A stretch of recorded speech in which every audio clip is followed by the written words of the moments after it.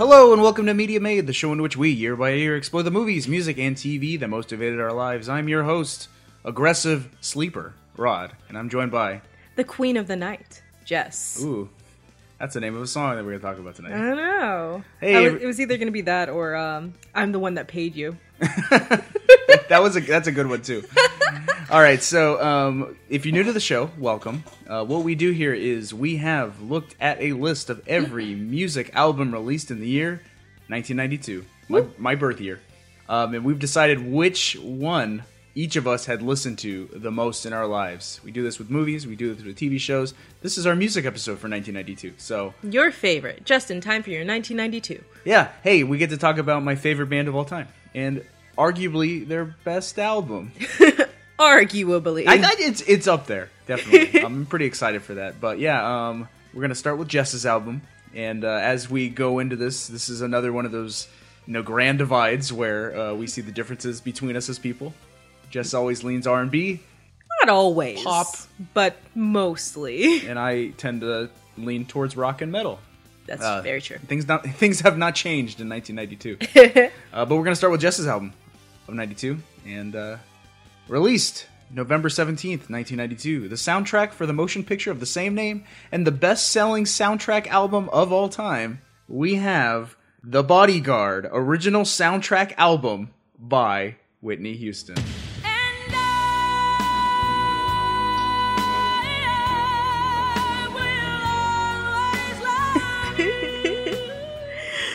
Oh, man. Take it away, Whitney.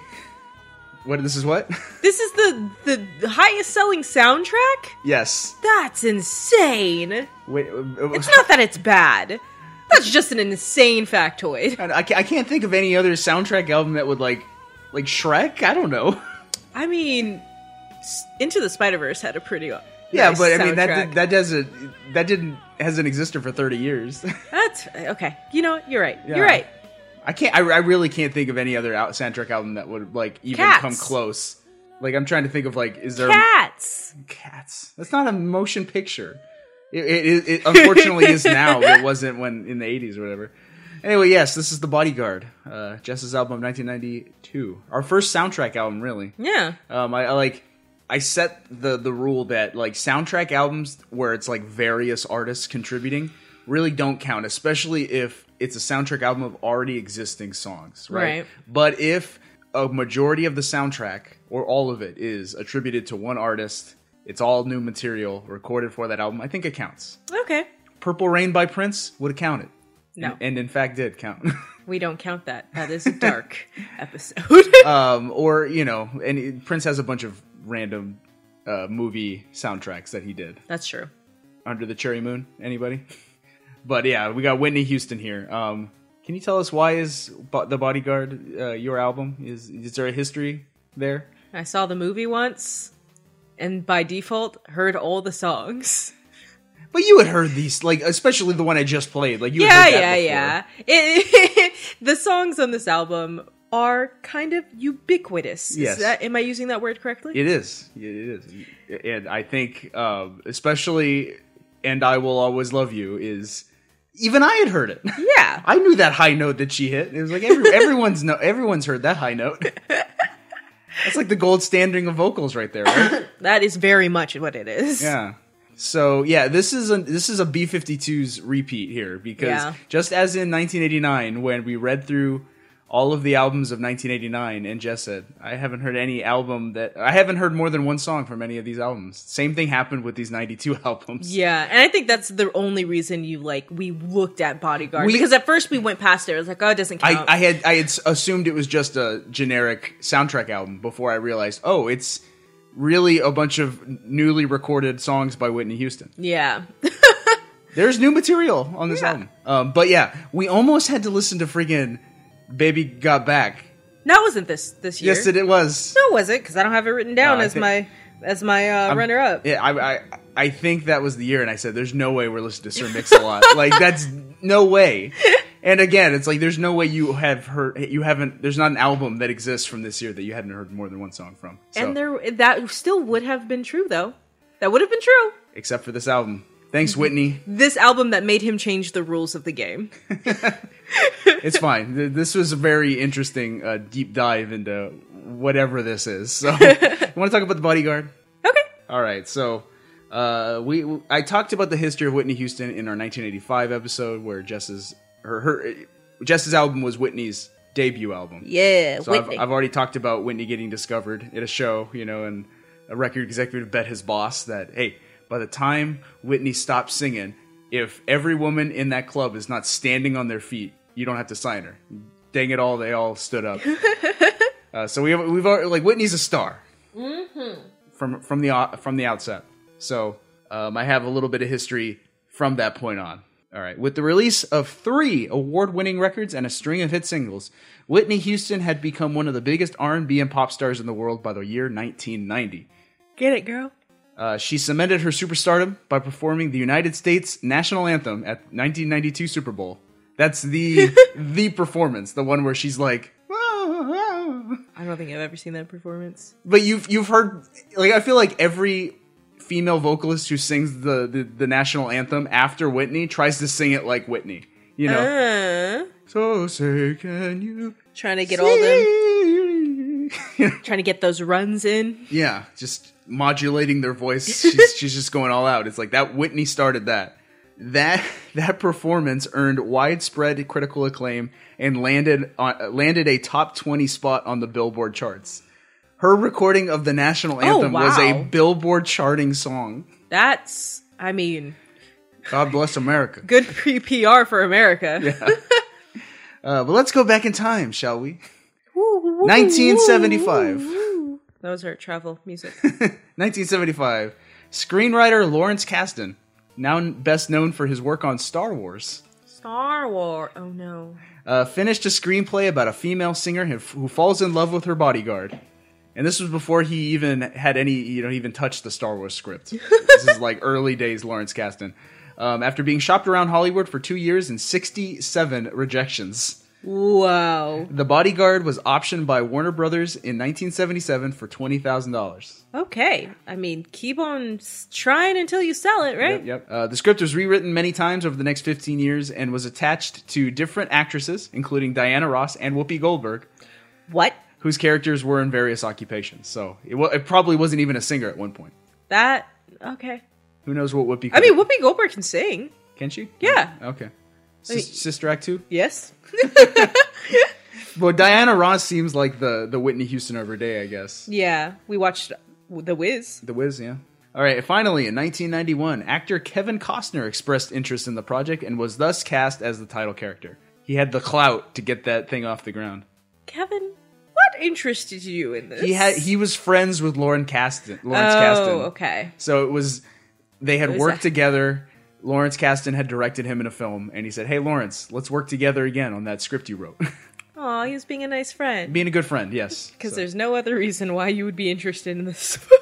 Yeah, and thus, as the film was being in pre-production, Whitney Houston, who had turned down several film projects already, signed on to play the superstar singer character in her first starring film role. All right. So this is Whitney Houston's film debut. Were there any notes as to the movies that she turned down? I don't know. Yeah, I didn't really look into that. Because I'll be looking in that after. Because I'm like, okay, but what did you pass up on? Right. Why this, Whitney? Why is this the one? She wanted that Oscar. We'll talk about that. Oh, dear. Houston performed 6 songs for the film, all of which made their way onto a soundtrack album called The Bodyguard Original Soundtrack Album. All right. And Houston and her longtime producer Clive Davis served as co-producers on the album. And it sounds like it was a pretty easy, thing to, once you're in the movie and you agree to write songs for it, it was just like, she got those songs out the door. Makes sense. Yep. And yeah, that's the making of The Bodyguard. I feel like, other than the making of the film, it sounds like the making of the soundtrack was pretty cut and dry, pretty easy. Whitney's a professional. Yeah, so she had a hand in all the songs. Yes. Well, I mean, except the ones that were covers. But, okay. Yep. She was co-executive producer on all this stuff, so she was her own boss in a way. Nice. Yeah. So, yeah, that's The Bodyguard. Heads up, we watched the film The Bodyguard, just to have some added context for some of these songs. Can you describe that experience? It definitely wasn't a forced experience on your side. You love to spend that time with your wife. It was. I don't regret watching it. It was very interesting. It's not a good movie. Oh no, it's not a good movie. It's laughably bad in some places. Hey, just don't text me. If you think I'm wrong, you're wrong. The movie's not good. It's not. But it's very silly. In some places, it's so serious that it is silly. Yeah. It takes itself very seriously. Yeah, it's tonally, I don't know. It's an experience. I'm not saying don't watch it. It's a fun movie night movie, if anything. Yeah. Yeah. So yeah, we've picked out 4 songs, and I think like in some cases the most noteworthy songs, especially for like the plot of the film. So as we discuss these songs, we'll also describe the plot of the movie. Maybe a little, factoids here and there. Spoilers. But yeah, let's jump into it. So the first song we're going to talk about is called Queen of the Night.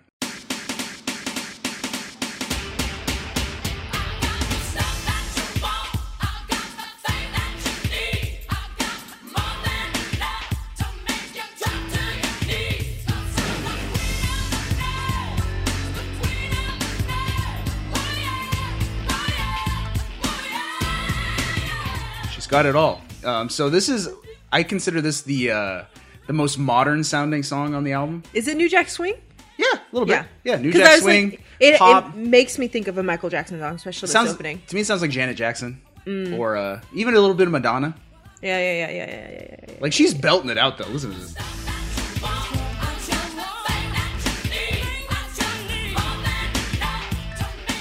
That is a fierce, independent woman. I don't need no man. Okay, so this song, I don't know if you want to talk about the lyrics of it before we talk about the context of the movie itself. We can talk about the context. Yeah. Because I think that the lyrics go hand in hand with it. Yeah, so the film, as we talked about, is the premise is a female vocal, like a female like superstar, like singer, performer, pop star, falls in love with her bodyguard, her brand new bodyguard. So Kevin Costner plays an aged bodyguard. That's true. Their age difference, yo. Yeah, he's an older white man, and Whitney Houston is Whitney Houston. And they have a bit of a contentious relationship, but they fall in love. No, I wouldn't use that language. Well, she's like into him from the start. Like he walks in the room, she looks him up and down, and like he's not 72 years older than her. She bites her lip. She's like, I am into this. and then like Kevin Costner has to slowly, like he doesn't like her at first because I think he thinks she's a bit spoiled. Yeah. Full of herself, immature. But like slowly he becomes like infatuated with her. I don't even know when that happens. I guess we're into each other now. In my opinion, there is a scene where they have an argument, and then that night he decides to just watch her music video. It's so weird. I was like, not just watch her music video, watch it with the TV blasted at 100. Dead of night. He lives at the pool house across, so it's carrying across the water to the, this is not a movie episode, guys. I'm sorry. It's just a weird scene. Like she's like talking to someone, then she's like, wait, what's that? And she hears herself, and she like goes and he's just in a glass house watching a music video of her while she's legit like 100 feet away. He's got a cup of wine. He's enjoying it.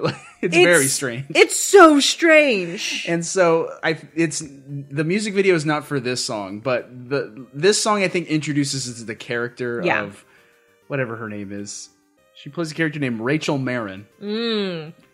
So Rachel Fish. Rachel, the superstar, like she's been filming a brand new music video for a brand new song in her home. And that's what this song is, Queen of the Night. And I feel like Queen of the Night is like the anthem of Rachel Marin. Like what the character that she is at the start of the film. Right? Yeah. And it's like larger than life. She has everything. Yeah. That a superstar would need, right? Yeah, and I think even with that, I feel like we need to just do a whole dark episode about this movie because there's so much. Yeah, maybe. But like, one of the lines in here that expresses it pretty well. It says, "You've got a problem with the way I am. Then they say I'm trouble and I don't give a darn. But when I'm bad, I know I'm better."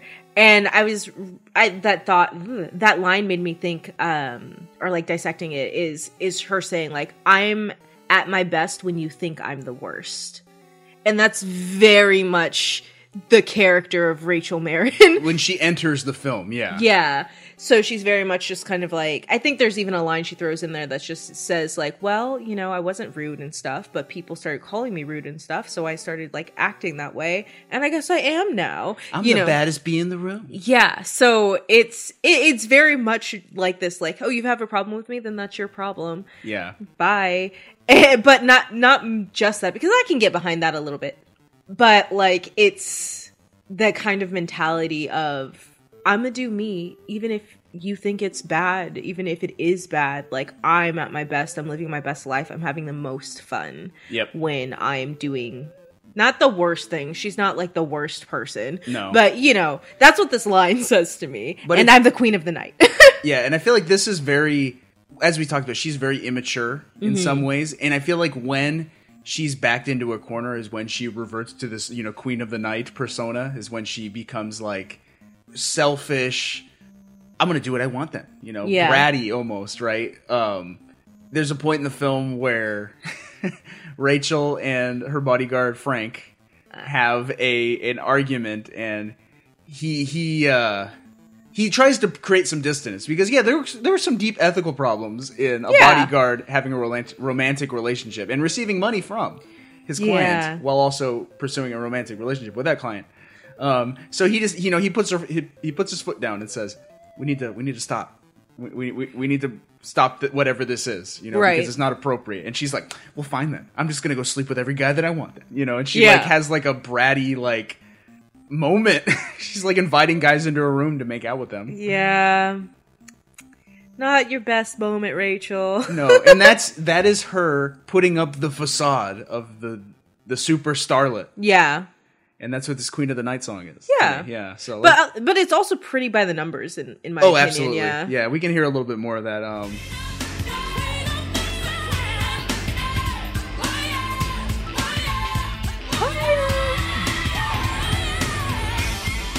I mean, I like it, though. I chose to talk about I it. will say, you can hear right here, there's a, like, banging guitar solo. A few things about that. The guitar solo was performed by Vernon Reid of Living Colour, which is an all-black metal band from the time. They had the song Cult of Personality, which is excellent. They're like a groove metal band, but they're so cool. That feels right up your alley. Yeah, they're excellent.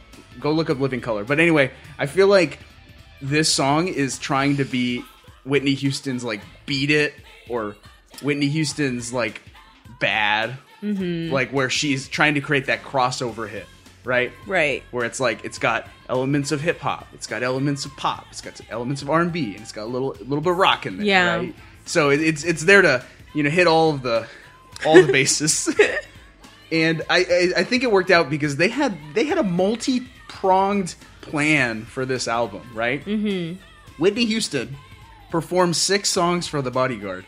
5 of those were released as singles. They knew what they were doing. Wow. They're like, this is market, you know, this is marketable. Yeah. We're gonna make some money off this album. Did it come out even before the movie came out? That I don't know. It's possible. It's very, very possible. In fact, this was the first single off the album, so I assume this. No, was it? No, I don't think that's right. It's okay. Yeah. I assume at least one of these songs came out before the movie came out, before the album. Little appetized wetcher. Right. That probably wasn't the proper way to say that. All right, so Queen of the Night was only released as a single in the UK. So due to Billboard charts requirements at the time, it was ineligible to chart on the Billboard Hot 100. Regardless, the song peaked at number 36 on the Hot 100 Airplay and number 1 on Billboard's Hot Dance Club Play chart. This is an excellent club song. They should still play this in clubs. Like, just drop this and I'm the queen of the night. Especially like early 90s dance clubs. Yeah. Absolutely. Like everyone would be up on the floor. Yeah. I miss old dance music. I thought you were going to say I miss old clubbing. I was like, excuse me, I've never sir. clubbed. I don't think I ever want to club. But like I can imagine in 1992 if you were at like even like a wedding reception, right? Oh, like yeah. when all of the like, you know, sentimental dancing is over and everyone's just having a good time. Yeah. They throw on Whitney Houston's Queen of the Night and everyone's like, "Wah!" We should have played this at our wedding. But now you just get garbage, you know. You get cha-cha slides. People like their cha-cha slides. I don't. But let's move on to something now for something completely different. All right, so the next song we're talk about is called, and I think this is like, you could think of this as like the theme song of The Bodyguard in a way, right? Like this is it was written for the movie. Okay. It is quoted in the movie. Okay. I think this song is the theme song. All right. And It's not the flagship. It's not the flagship, but it's like it's the heart of the film. It sells the theme. Right. It's called I Have Nothing.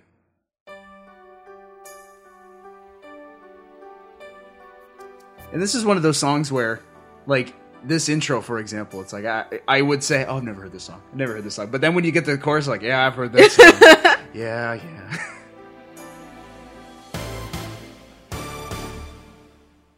You gotta listen to Whitney sing it a little bit. Take me for what I am. All right, so we'll let Whitney croon a little bit. But tell us, what is this song about? This song is about... This song is really about just kind of like expressing your love. You're expressing your want, your passion for someone.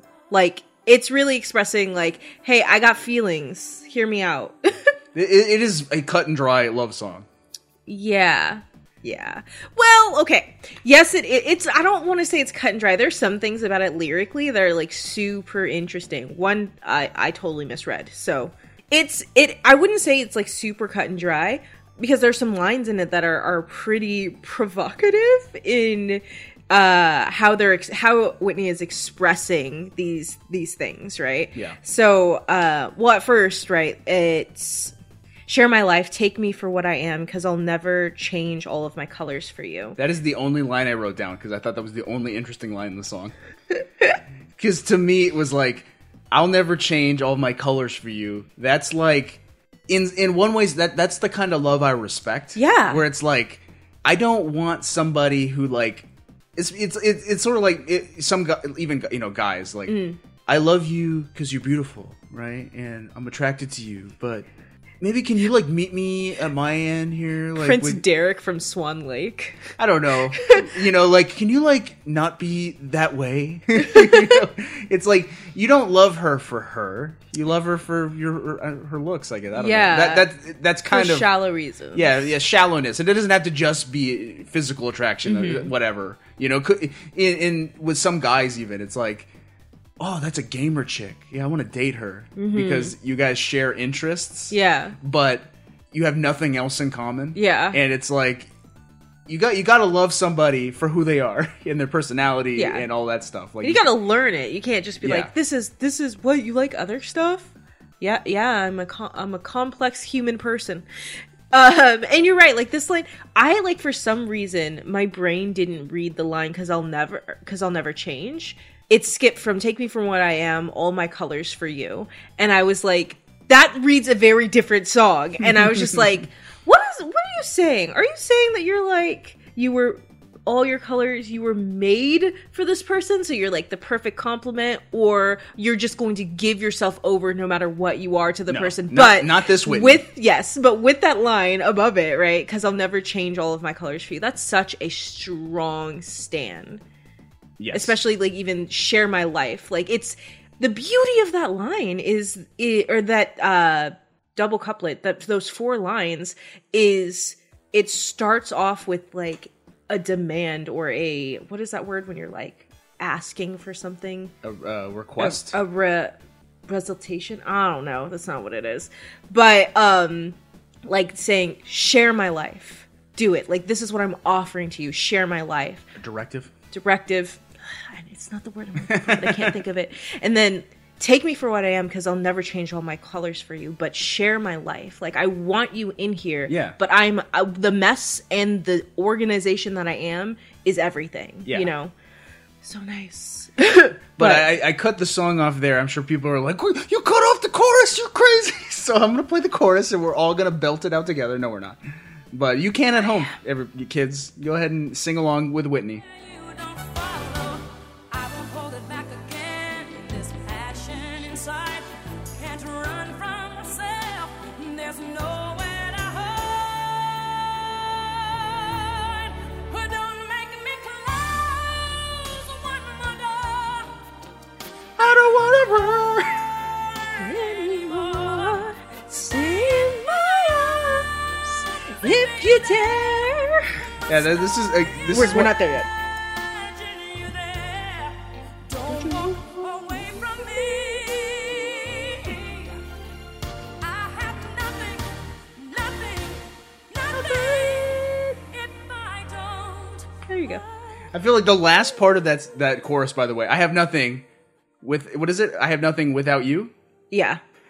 Without that, it completely changes what I thought the song was about, because when I the words I have nothing, right? Mm-hmm. Especially in the context of the film, you were like thinking like, is this poor rich woman like complaining about how she doesn't have real connections in her life? But no, the message of the song is, I have nothing if I don't have you, right? Because you mean so much to me, right? Yeah, so yeah, that yeah. makes it more of like a, oh yeah, that's a real love song, I guess. Yeah. I actually like really love the lead up to that though, like because it gets more and more passionate, right? Yep. Like where she's talking, like, right, we talked about how she's like, I want to share my life. I'm not going to change myself for you, but I won't ask too much from you, just everything you are. And then I don't really need to look much further. I don't want to go where you don't follow. And just those things, like, okay, right? Like, I'm not going to look around for anyone else, but I also don't want to go where you can't come with me. Yeah. Cool. And then it comes back. I've skipped a bit in this. Don't make me close one more door. I don't want to hurt anymore. Stay in my arms if you dare. So going from the like, hey, I want to be with you and I want you to want to be with me and be able to be with me, to like, hey, don't say no. Like, don't shut this door on this chance that we're giving. I'm finally like letting myself speak about this. I don't want to hurt by not talking about it. Like, stay with me. And then, or if I must I imagine you there? Don't walk away from me. Like, it just gets so intense. Yeah, I was just like, what? And then I have nothing. And I was like, okay. Yeah. Ooh. I was going to say something I appreciate about like hearing it, especially like you reading the lyrics and then like me hearing how passionate she is. I'm Yeah. like, there is a strength in her vulnerability. And I was Yeah. like, that's a very like, I feel like that's a strong quality to have. And it's a unique quality, because when you think of vulnerability, you think of like meekness. But it's like, no, man, Whitney's vulnerability, she's rocking. Yeah, for real. And that's why when you were like, it's kind of cut and dry, I was like, nothing is dry here. There's cutting. Her vocal performance does half the job, though. Yeah. Like, the lyrics by themselves a little boring. Yeah. Standard. But how she's Doing it, I'm like, yeah, Whitney, I'm into it. For real. Though I will say I got a little bit confused. So, well, maybe there's not. Like, a little bit after the first chorus and stuff. Yeah. There's a line that says, will a memory survive one I can hold on to? So I was just like, what does this mean? Is your lover dead? Is the note that I have to myself. Like, are you saying all of this to somebody who's already gone? But I think it's really just kind of like, this is her, like, having this exaltation? Is that the word I'm looking for? Okay. Where she's like sitting here just like pleading to be heard. Yeah. And saying, but if you choose to walk away, if you choose to close the store, like, will I have some kind of memory of you to hold on to? Like, that kind of thing. And like, what will that memory look like? And it's just like a whole song about like, okay, I'm putting myself out there, but I'm not gonna like, I'm not going to wait for you if you're not going to meet me there. yeah. So it's just a good song. So let's talk about this song in the context of the movie. Okay. So, I think we can talk about it in the terms of her character before I talk about like how it fits in with the plot. Right. Because it kind of works in both ways. Like, in one way, I think I Have Nothing can be heard as a song written by Rachel Marin, the character in the movie. Like, it's her.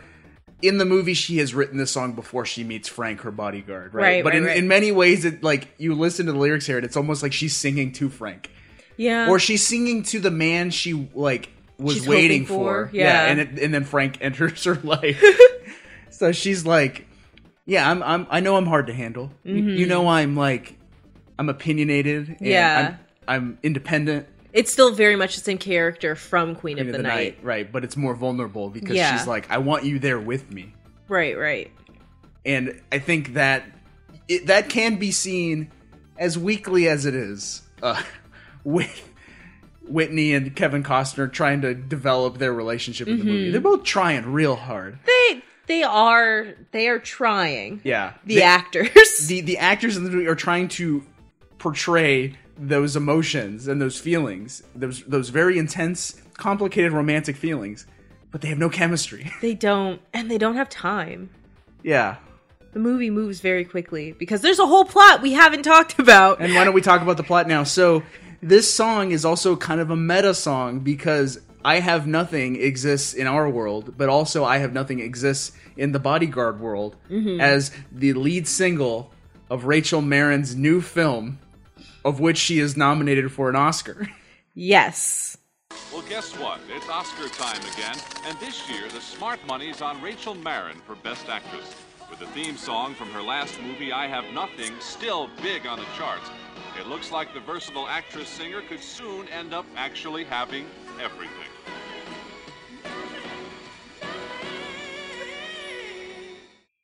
You missed that moment we were watching the movie. I was like, look, she has an Oscar. Yeah, I was going to say, like, in some ways, it's almost like the film is trying to predict, like, she's going to have, Whitney, she's going to star in this movie, and she's going to write this song that in the script we said is a hit song that's topped the Billboard charts. Whitney's going to release this song, it's going to top the Billboard charts, and then Whitney's going to be nominated for the Oscar for starring in The Bodyguard, just like her character did. No. I mean, that would have been cool if it happened. Yeah, if Whitney was a powerhouse actress as Yeah. well. But she, unfortunately, was not. Not in this role, at least. She could have had a Lady Gaga moment where she was nominated for the Oscar for A Star Was Born. Yeah. Yeah, that could have happened. Yeah. So, in that clip I just played, you could also hear, like, snipping sounds, like snip, snip, snip, snip, snip. Right. That is because that news report is being played on the television set of a creepy stalker that follows Rachel Marin around. Like, he's obsessed with her, and he leaves her threatening, weird, obsessive notes. Yeah. Like, cut out of newspaper clippings. Yeah. So this subplot is that Whitney Houston has to hire a new bodyguard because people have been making attempts on her life. Okay, here's the thing. She does have to, right? Like, because at the very beginning, there's, like, an explosion, and it's like somebody tried to blow up her car. One. But she's not taking it seriously. She's not. It's not like she has to hire a bodyguard. It's literally one of her managers are like, hire the bodyguard. And a different manager's like, it's not that bad, because they're not telling her how bad it is. Right. She just thinks it was like, oh, a car blew up. Which, honey, can I just say, kids, she has an 8-year-old child, and Yes. she's like, oh, somebody just tried to blow me up. Girl, where's your kid gonna go if you die?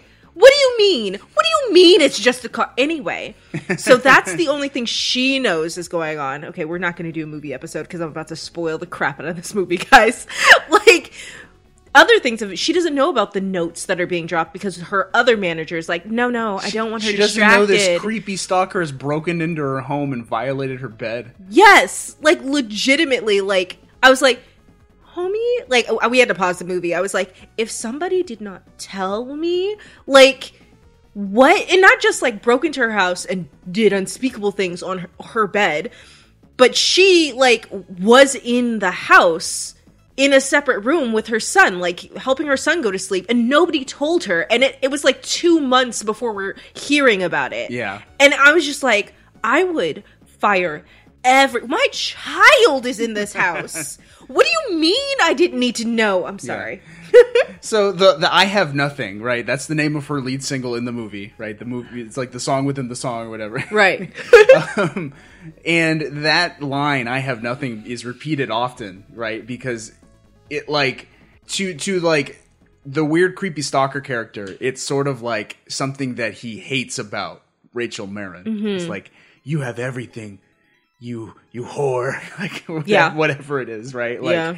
and it's like almost this weird, like, class thing, right? Like, this, Yeah. it's like, I am envious of your wealth and your beauty, and, like, it's like that weird, that weird relationship that, like, stalkers have with their victims, right? Yeah. Like, it's like, I am obsessed with you, but I hate you, and I loathe you, and I envy you. It's really weird, and it's not explored very well in the film, but that's the parallels that I could find between the song's lyrics Right. and this weird subplot in the movie. Yeah. And that is, yeah, it's so creepy. And they don't really spend enough time on it, sort of. No, like, it wraps up very nicely. It's Yeah. like, it's just like they catch this guy, and he's not the one who's been attempting to blow her up. yeah. That's a different person. It's a different assassin.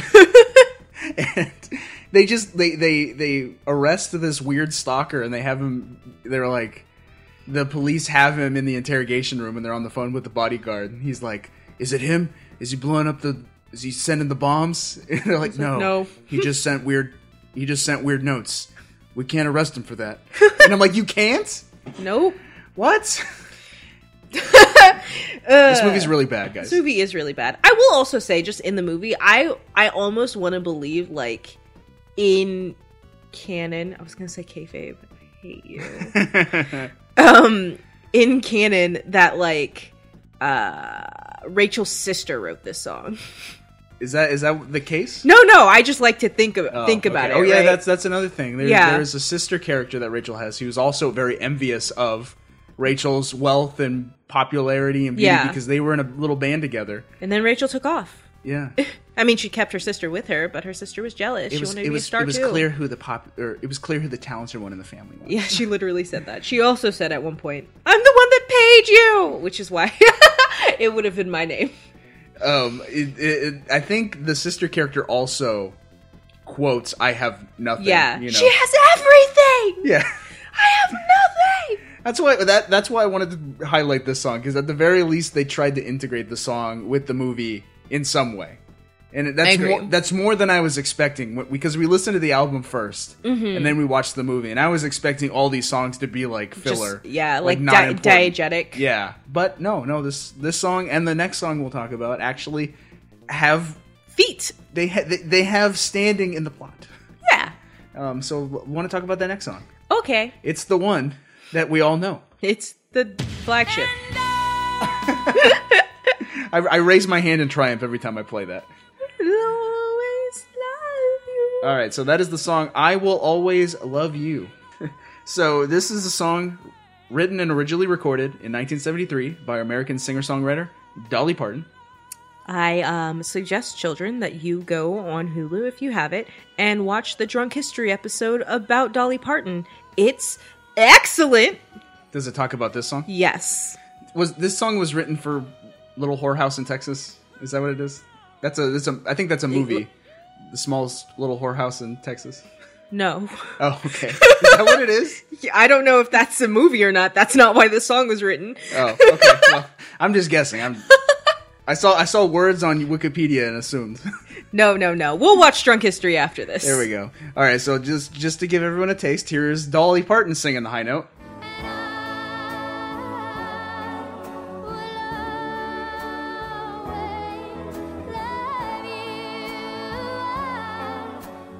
It's got a beautiful charm. It does.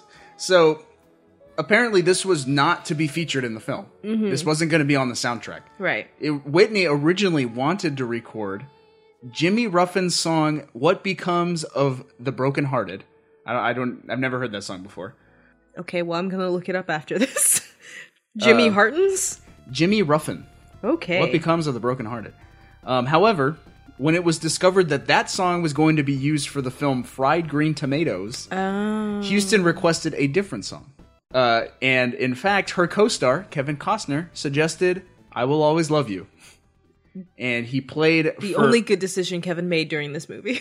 Apparently, speaking of their relationship on set, Whitney agreed to teach Costner to sing if Costner taught Whitney to act. Oh, those acting lessons came a little too late, honey. Now I'm curious to see if Kevin Costner has released a music album since then. Oh, I'm not curious. I can assess his music talent. Anyway, so Kevin Costner played Houston Linda Ronstadt's version of "I Will Always Love You" to convince her to play that song. And I've got Linda playing the high note.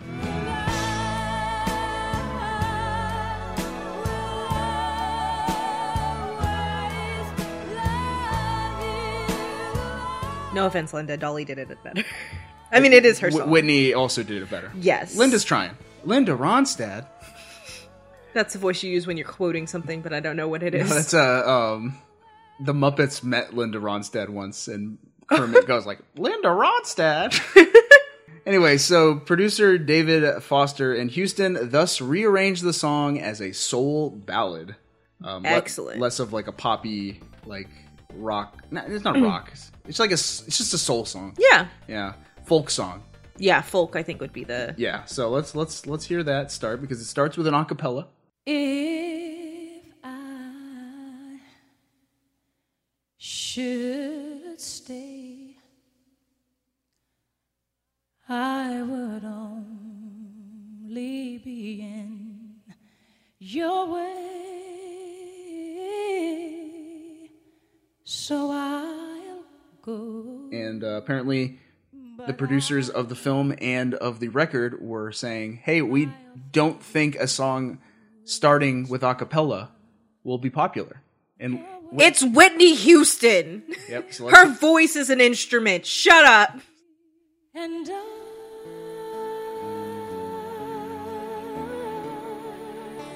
will always love you. Will always love you.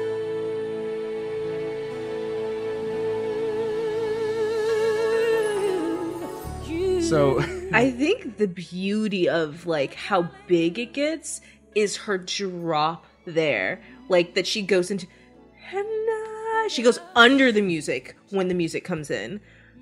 yeah, it's good. But unfortunately, this song for me has been ruined by like quirky action movies that use this song ironically in their trailers. Like Deadpool did it. Oh gosh. I think like Suicide Squad might have done it. Like the Hitman's Bodyguard, which is a movie that came out, which I saw that. was this it used this song in its trailer. So this song has become like it's sappy and cheesy and corny. And set us like showing clips of like explosions in slow motion is like a funny, juxtaposition. Yeah. I'm not gonna lie, kids. If one of you guys could like edit scenes of Jackie Chan's Bodyguard to this song, please send it to our Twitter. Yes, please. I want to see that immediately. Okay, so when I was reading through these, right? Yep, the lyrics. The lyrics of not just the song, because it's very straightforward and short, and listen to that sexy sax. That is good. Some good sax. I will talk about some more good sax later. Is that a sax thing? Dear. So, when I was reading these things... speaking of that sax solo, it is performed by Kirk Whalum. Oh. Shout out to Kirk. Wail on that, Kirk. Captain Kirk. James Tiberius Kirk. Nerd. Yeah, okay, so I think it's really interesting because like when I read these back to back without the music, in the order that we're talking about them in, Queen of the Night is basically like saying, if you got a problem with me, like, I don't care, I'm bad, but when I'm bad, I know I'm better.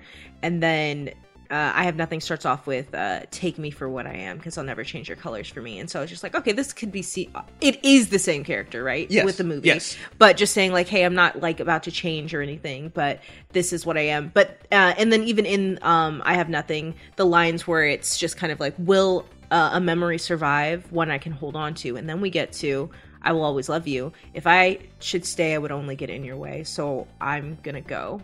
Yes. And just this whole thing of this like movement, it is this in the movie, but like this, the first two songs feel very much like they are sung by one person in this partnership, and this song is a response, yes, by the second partner in this partnership, right. that is saying, it's a response to a response, right? Like the partner has expressed, well, here's my take on what you've been talking about, and then this is like, okay, if this isn't meant to work, then we need to go our separate ways. Yeah, but so we were very surprised to find out that this song has deep meaning for the characters of the Bodyguard. In the film, they hear it. So, okay, let me set up. I got a clip from the movie to really show how important this song is thematically to the movie. Mm-hmm. Rachel and Frank go on a date. They decide, yes, we are into each other. Let's go out on a night on the town. They go to the movies. They go watch Akira Kurosawa's Yojimbo. They do that in some kind of throwback theater, I guess. And then they go to a bar, and it's like very much like a working class white man bar. 100%. I don't believe that Whitney Houston would have been let in that that bar. bar. It's like a country western bar. Yeah. Right. And yeah, we were talking. It's like Rachel Marin is an Academy Award nominee and like the biggest music star. She doesn't even have a hat on to hide her personage. I was like, people wouldn't notice her there, and then I said, not at that bar they wouldn't. So, they're sitting at the bar and they're just chatting about their lives and what they, their philosophies on life, I guess, or whatever, like philosophies on love.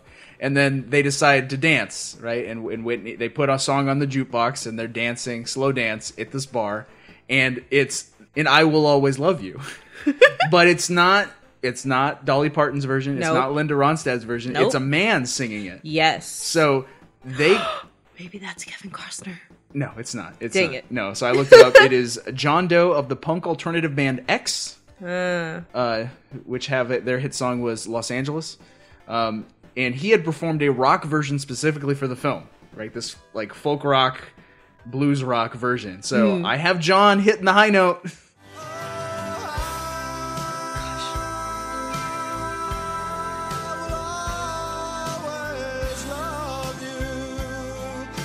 The worst of the high notes. She's making funny like faces. You're so surprised by this. I'm only seeing the mountain cowboy grandpa. The yodeling cowboy. Yes, that's it. Anyway, so yes, that is John Doe of X. Singing. John Doe. Don't do it, Doe. Anyway, so they're dancing to I Will Always Love You sung by this man, and Whitney is noting on how the song Depressing. it is. how depressing the song is. So What? I mean, it's so depressing.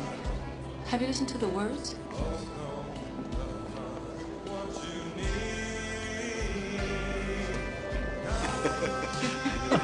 It is kind of depressing. Yes, it is. their acting is worse. One of those. Just listening to Somebody's it. always leading somebody's songs. So yeah, she remarks on how depressing the song is, which it is. It's a pretty sad song. It's like a bittersweet song about like I love you and I'll always love you, but you need to leave. Yeah. Or we need to go our separate ways because this isn't working. Which is a very in some, Honestly. in some ways that is a healthy, I was mature just thinking response that. to a volatile relationship. High five. Yeah. So I think honestly, like by the end of the film, Rachel Marin, the character, has gone her separate ways with Frank. And she writes this song about him. Yeah. And I think that maybe shows her character development as like she is mature enough to realize that yes, I will always love this man, but it's just not going to work between us. Here's the thing. Yes. But one, you no longer need a bodyguard. Or you now have a bodyguard. That's not him. You could date him. It's true. What way are you standing in? It's kind of ambiguous. It's kind of ambiguous at the end of the film. Spoilers for The Bodyguard, but there's a point where they say their goodbye. She gets on her private jet to go jet off somewhere, and he's standing on the runway, and she stops the plane and runs out to embrace him.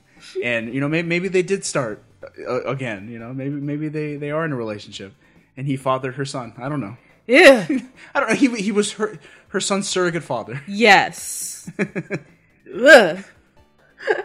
Because that kid loves boats, It's very weird. The movie's not good, guys. It's not good. Kids, just trust us. All right, so is that all you want to say about I Will Always Love You? Bittersweet It is very bittersweet. memories. I didn't realize bittersweet was a Lyric? lyric in the song, so there Yeah. you go. That's all I am taking with me. No. It's So Say Goodbye. Oh, okay. Well, So goodbye. Please don't cry. On to the next song. okay. So the Bodyguard original soundtrack album is not just Whitney songs. There are a few guest songs to come in. You know, other songs that were featured in the film were included on this album, right? So side A is all Whitney. Side B is her guest stuff, right? So I wanted to highlight at least one guest song because I felt like it helps give an idea of the whole album, the album as a whole. But also there's like one particular featured guest that I really want to talk about. Okay. Before I mention that, so guest musicians on the Bodyguard soundtrack include Lisa Stansfield, Curtis Stigers, Joe Cocker, Sass Jordan, and The Soul System. And then the soundtrack also features the film's theme song, which was composed by Alan Silvestri, who also did the soundtrack for Back to the Future. Ah. But the song I want to talk about is called Even If My Heart Would Break. I said we're going to get some good sax. I give good sax. Oh, gosh. All right, so that saxophone. Oh, well, listen to that guy. Been a lot of places, seen a million. I was like, be quiet, guy. I want to hear that saxophone. All right, so this is a collaboration between saxophonist Kenny G and singer Aaron Neville. Star of the show, though, is Kenny G. Okay. All right. In your opinion. So, to me, like, the lyrics of this song, the singing, they can go. I don't care. I want to talk about Kenny G and the saxophone. Because, like, I was hearing about this, and, like, for some reason, like, you know how you make connections in your mind, right? You, like, and you're trying to, like, is this, like, correlation? Is this causation, you know? Or is this just a coincidence, right? Right. For some reason, so many songs in the early 90s, At Kenny G?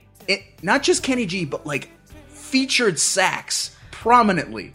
And I was like, was that a thing? Was there a reason for that, right? Was saxophone just so dang popular in the early 90s? Everybody want to be cool like the president. Even Bill Clinton, at his inauguration, had a lineup of like 20 saxophone players, including Kenny G, perform for him. Everybody loved the saxophone, including Bill Clinton. So I'm like, what's the deal here? So I did a little bit of research, and What's the deal with the saxophone? so Vox, though, the website, they have a series on like jazz, right? Just the genre of jazz, and they have just a series of videos on the history of jazz, and they had a really great video on smooth jazz. Right. This, whatever this song is, this is smooth jazz, right? With a little bit of, you know, R&B soul in there, right? So I was like, so they had this great explanation for why smooth jazz was so dang popular in the late 80s, early 90s, right? Okay. So smooth jazz as a term it didn't exist until the late 80s, right? The term smooth jazz did not exist.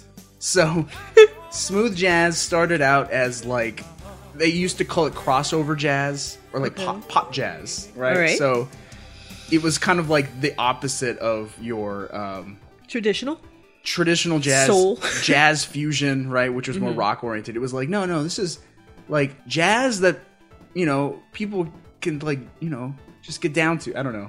what am I saying? Like jazz that people can just like chill out to. Right, okay. Right? Like easy listening jazz. Yeah, easily listening jazz. That's So it. in the late 80s, adult contemporary music was also getting popular. We talked about with Anita Baker, 1988, right? Like, so a bunch of radio stations started sampling different, like, smooth sounding songs, right? And grouping them together into a block. Right. Most notably, down here in Southern California, we've got 94.7 The Wave.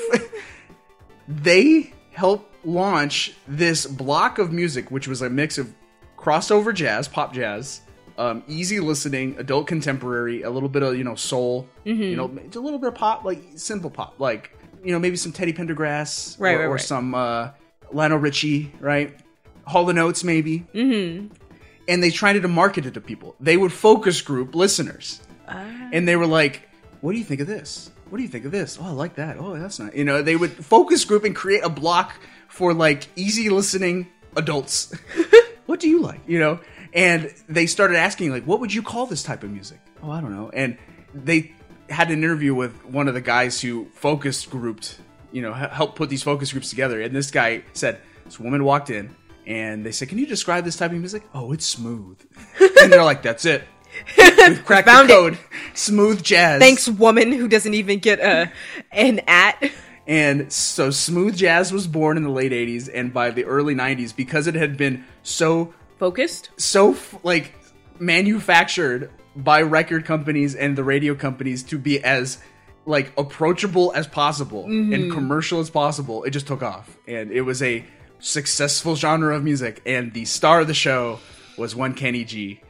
Get it, Kenny?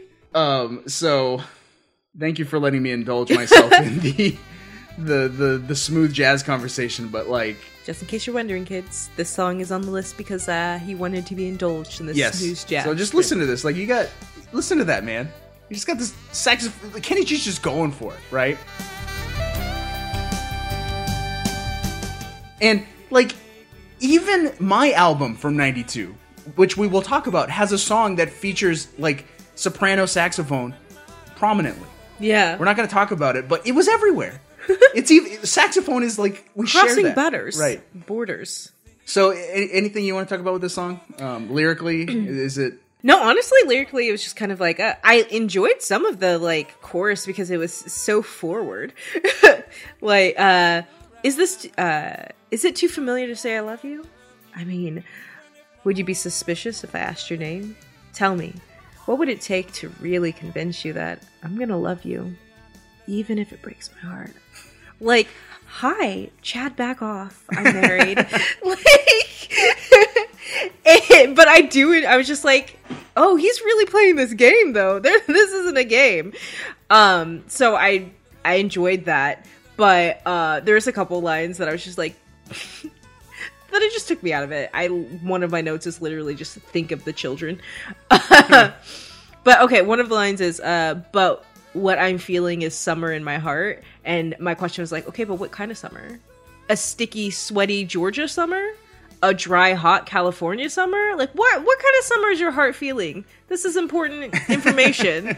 And then there's this whole, like, small little stanza. But when I'm with you, it's always summer in my heart. So let the mountains tumble into the sea, let the rivers overflow, it won't bother me, let the stars go out tonight because I can see them in your eyes and I want to love you. And I was like, yeah, but I need the stars, I need the mountains, the waters are already rising, don't make the mountains fall into them. So only silly things to say about the song. I couldn't take it seriously. You got some metaphors, you got some similes, that's all you need in a piece of poetry. Ba-dum-tsh. Oh dear. You made it right. But yeah, like honestly, like this song is like pretty like throwaway, like if not for like the sexy saxophone, in my opinion. So yeah, like even in the film, this song is like background music. Yeah, it's not important. I can't even remember. What I like searched the film to try and find out where this was played. It's played outside of a diner. Like Rachel has gone to breakfast with her friends, and she's leaving the diner, and this song could be heard on the intercom. And like a little girl asks for an autograph. And Frank is like, we gotta get out of here. We gotta get. And she's like, I want to hang out with my friends. Oh yeah, she was being a little bit. Yeah. Mm-hmm. But that is The Bodyguard. That's all we're gonna highlight for now. If you'd like to listen to it, would you recommend it? The album? Sure.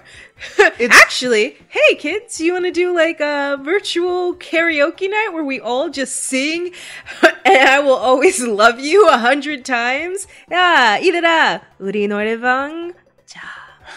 Yeah, honestly, like the album is so inoffensive that it's fine. You just play it. You're gonna like have. I'm noticing that you're not agreeing to join me on my karaoke night. I try. You live in my house. I don't want to upset our neighbors. You're upsetting your wife. Anyway, yeah, like it's not a strong recommend, but I'd recommend it. Yeah, it's better than the movie by 100. Yeah. So speaking of the movie and how good it is, let's talk about the reception of the album and the movie. Okay. All right. So The Bodyguard is, as I said earlier, the best-selling soundtrack album of all time with sales of 45 million copies sold worldwide. Nice. But despite that title, it only debuted at number 2 on the Billboard 200 chart and the Billboard Top R&B Hip Hop Albums chart of the week of its release. Want to take a guess on what beat it that week? I was quite surprised.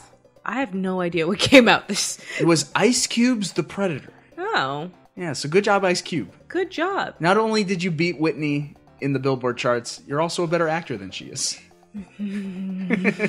I mean, it's true. But But Whitney will never hear this, so... Oh, I just said a sad thing. Cut it. Oh, no. But in its second week, the album overtook Ice Cube, and the album topped both of those charts, and then broke the record for the most one-week sales twice. Nice. It spent 20 non-consecutive weeks at number 1. Oh, wow. Yeah, this was a huge hit. Yeah. I would say The Bodyguard wouldn't have been as popular if not for this album. Oh, agreed. Yeah, Whitney put butts in the seats. Yeah, she did. The album was a worldwide success as well, peaking at number 1 in Australia, Austria, Canada, Finland, France, Germany, Hungary, Italy, Japan, the Netherlands, New Zealand, Norway, Spain, Sweden, Switzerland, and the UK. All right. Yeah. All right. So Nielsen ratings, Yeah. they had just launched the SoundScan computerized sales monitoring system in What? 1991. I don't understand any of those words you just said. It was like a new special way to monitor album sales and album listening. Okay. So The Bodyguard was the first album verified by that new system to have sold more than 1 million units in a 1-week period. Wow. Yeah. Cool, I guess. Thanks, Nels. Houston also became the first artist verified to have 3 songs inside the top 11 of the Hot 100 chart in the same week. Wow. Yeah. I Will Always Love You was specifically met with widespread critical acclaim. The Gavin Report said that Houston, quote, delivers a powerful rendition that reminds us of her natural abilities as a singer with or without musical accompaniment. Yeah. See? See, friends? This is why you let her sing without music. Yeah.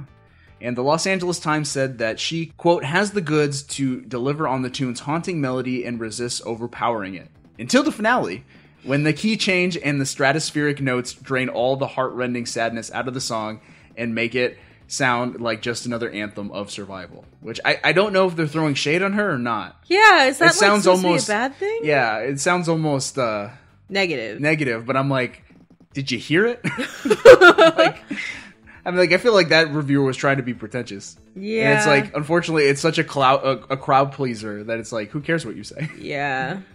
Equal praise was showered on the album's other Whitney-led songs, like I Have Nothing, I'm Every Woman, and Run to You. We didn't talk about 2 of those, but I wanted to shout them out. Why didn't we talk about I'm Every Woman? I think just because it really didn't have much thematic... It didn't really have much to say in the movie itself. Like, you just hear it in the car. Like, right. Rachel Marin listens to her own music in her free time. She only listens to her own music. She doesn't listen to anything. I mean, it would have cost to put the other music in the movie. I get it. But, like, I was just like, artists are not like that. I was like, that's unrealistic. Why wasn't she listening to Kenny G in her free time? Like, for real. Like, make some fake artists in the world to be listening to. Like, where she's like, oh, man, I can't wait to collab with this person. Yeah. All right, the only criticism that I saw was aimed at Queen of the Night, which was compared unfavorably to pop hits by contemporaries like En Vogue and Janet Jackson. So they had said, like, En Vogue and Janet Jackson were doing this better than she was. Okay, got it. Cashbox wrote that, quote, it's actually one of Houston's least impressive single releases, but its aggressive vocal delivery and En Vogue-like flow will probably make for another chart topper, which it was. Yeah. It's very aggressively delivered, and that's why I like it. I'm the queen of the night. We didn't even talk about, like, she performs that song in the movie, like, on stage. Like, she does a performance, and she's dressed like a robot.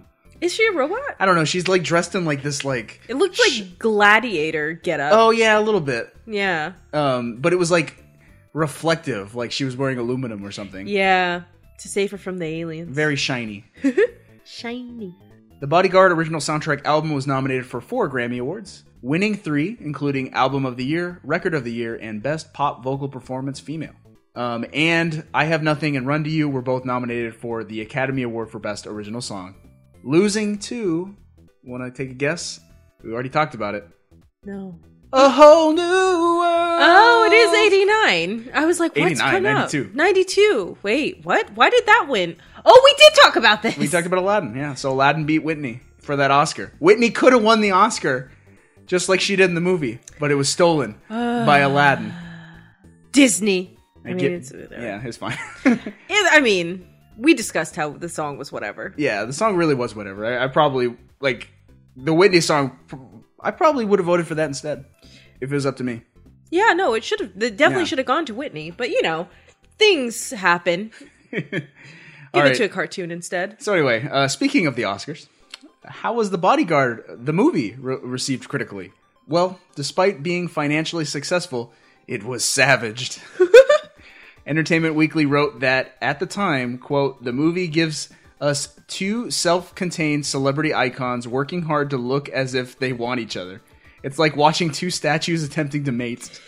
Yeah, it's so bad. The chemistry is just zero. That's the worst part, I think, is like, it's a love, it's a romance where the two leads have no chemistry. Yeah, like legitimately, Whitney does her best acting in this movie when she's yelling at him. Yeah. Like when she's just like, ugh, when like she doesn't have to pretend to be lovey-dovey. Yep. I mean, act lovey-dovey. The Bodyguard was nominated for 7 Golden Raspberry Awards. Whoa. That's the anti-Oscars, the worst of the year, including Worst Picture, Worst Actor for Costner, Worst Actress for Houston, Worst Screenplay for Lawrence Kasdan, Worst Original Song for Queen of the Night, and Worst New Star for both Houston and Kevin Costner's crew cut hairdo. His hairdo? Yeah. Did they win any? No, they did not win any Good. Razzies, but they That's were nominated. sad. But despite all of those Razzie nominations, the Golden Raspberry Award founder John Wilson listed The Bodyguard as one of the 100 most enjoyably bad movies ever made. So yeah, it is quite enjoyably bad. Yeah. All right, and we're going to finish off this segment with the legacy of The Bodyguard and the legacy of Whitney Houston, because, folks, this is our last Whitney album. Yeah. But she was a twofer. She was a twofer. 2012 saw the debut of a musical adaptation of The Bodyguard on London's West End. It was a jukebox musical, which features songs from across Whitney Houston's career. Oh. Yeah, including Saving All My Love for You, How Will I Know, and I Want to Dance with Somebody. So it's like the Whitney musical. Here's the thing. Are there any recordings of that? Because I would like to see two people who are cast in these parts that can actually act like they like each other to see if it's more believable. Yeah, maybe we'll watch it. We'll report back. In 2017, on the 25th anniversary of The Bodyguard's release, the Houston estate released I Wish You Love, More from The Bodyguard, which includes alternate versions and remixes of Whitney's songs from the film. Okay. Yeah. So as far as Whitney Houston goes, after The Bodyguard, she spent much of the 90s starring in films and producing film soundtracks, including Waiting to Exhale, The Preacher's Wife, and... Cinderella. Yeah, Roger and Hammerstein's Cinderella. Yeah. Which is like one of Jess's favorite movies. Yeah. I own it on DVD. Now it's on Disney Plus, but whatever. Whitney Houston released the critically acclaimed My Love Is Your Love in 1998, which earned the singer her last set of competitive Grammy wins and nominations. She experienced various personal struggles during the 2000s, such as drug abuse, which she contributes to her success after The Bodyguard. Domestic abuse with her husband, Bobby Brown, and legal issues. Because of all that, she took a break from music after the release of her 2002 album, Just Whitney, and her 2003 Christmas album. After divorcing Brown in 2006 and announcing herself drug-free in 2009, Houston released her comeback album, I Look to You, which debuted at number 1 and received a warm reception. Nice. So that's nice. And Whitney's final film role was the 2012 remake of Sparkle, which for which she also contributed music to the soundtrack. Yeah. I don't know what Sparkle is. No. Okay. So, Whitney Houston tragically passed away at the Beverly Hilton Hotel February 11th, 2012. Her death sparked numerous tributes across the music industry, and she was inducted into the Grammy Hall of Fame, the R&B Music Hall of Fame, and the Singers Hall of Fame in 2013. She has since been inducted in the Rhythm and Blues Music Hall of Fame and the Rock and Roll Hall of Fame. Oh, And that is the legacy of Whitney Houston. Whitney, we will always love you.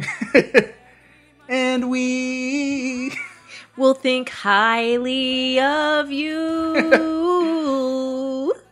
Okay, and that is The Bodyguard. So with that, we are going to close out with the big ending to I Have Nothing. And we will see you on the other side with my album of 1992. Chicka chicka ah. But don't make me close one more door. I don't wanna hurt anymore. Stay in my arms if you dare. Or must I imagine you there? Don't walk away from me. I have nothing, nothing, nothing.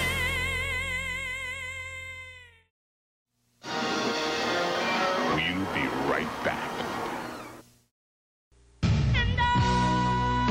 If you've ever wanted to fall in love and feel safe, discover The Bodyguard. I got like chills. I want a bodyguard. My favorite kind of movie to see. Match. Wonderful. Powerful love story. Sad that I was by myself. Sexy. Gorgeous. Pitter pat. She wants Kevin. Yes. If you like romance, go see it. Kevin Costner. Pretty hot. Every time he kissed her, I felt it. Whitney Houston. She's hot. Very good, very good. I loved it. The Bodyguard. You could guard my body any day. Rated R. Now playing everywhere.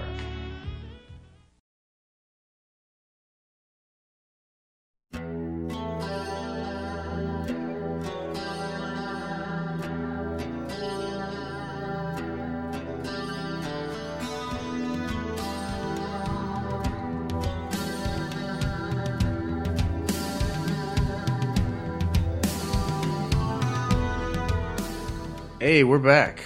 And we're coming in with the very, very, very long intro to the song Pull Me Under from my album of 1992. And that album, released July 7th, 1992, their breakthrough sophomore album and considered by many to be their best. We've got Images and Words by Dream Theater.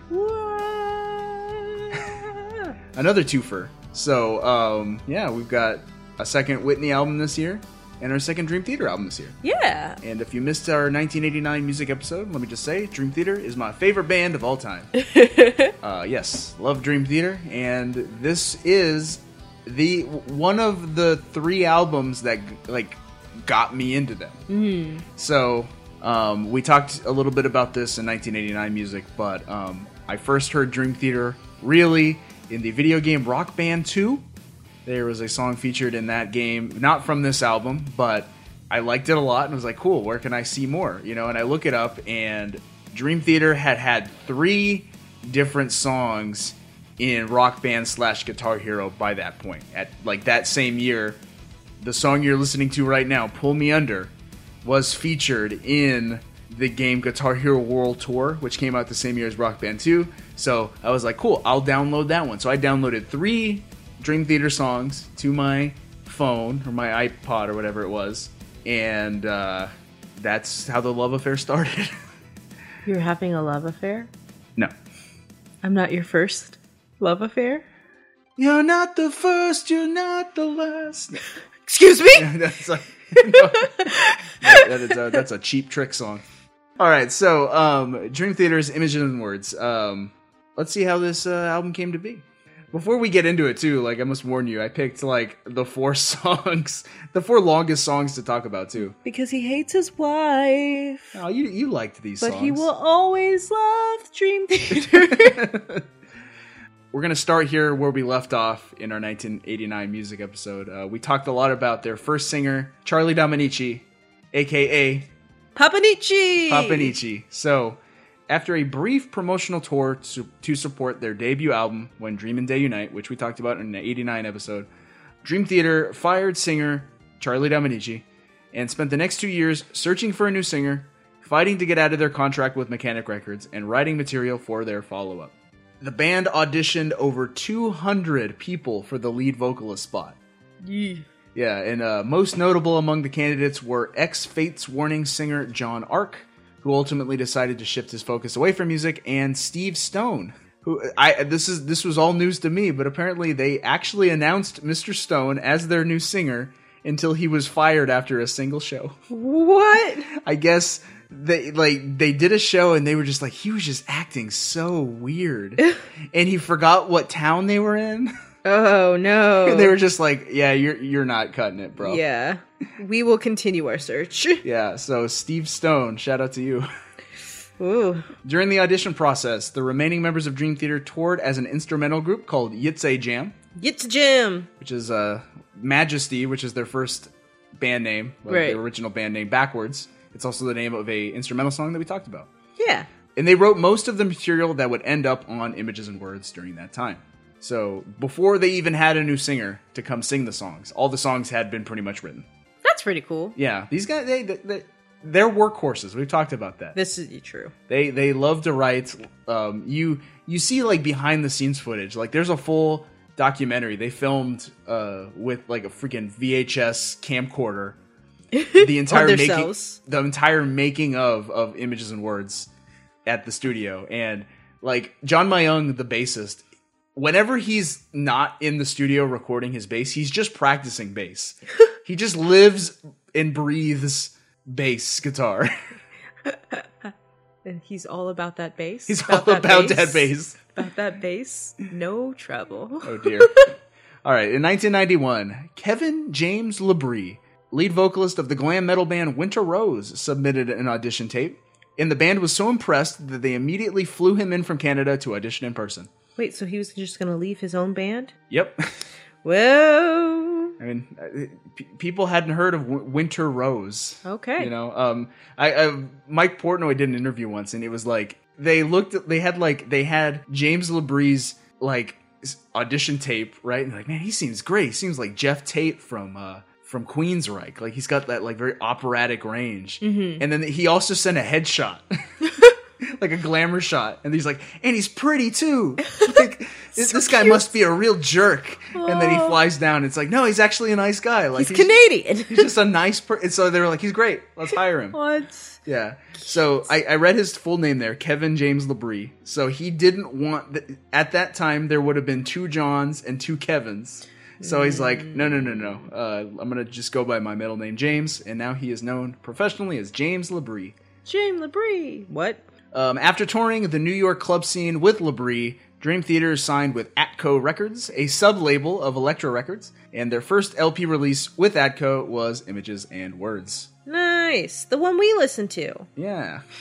In what would be a common issue with their next several albums, the band repeatedly clashed with producer David Prater, who would lock the band out of the studio, and he demanded that drummer Mike Portnoy used triggered snare and bass drum samples. But for why? Because they were lowly musicians, and he was the man in charge. So I had to look up what a triggered snare was. I phoned a friend. Our buddy Angelo is a drummer. He's a drummer. He knows his drum set. So I asked him, what is a triggered snare? And he said, basically, it is a little sensor that you stick on your drums, right? Like you just clip it on, and it basically you hit your snare drum, right? Mm-hmm. The sensor will read the input, right? You hit the snare. It's like, okay, you hit the snare. It will then feed into a computer, which will then output a sound. It could be any sound you want. So it's a synthesis. I asked him, so what you're doing is you're making your acoustic drums into an electronic drums. Mm-hmm. And he's like, yeah, basically.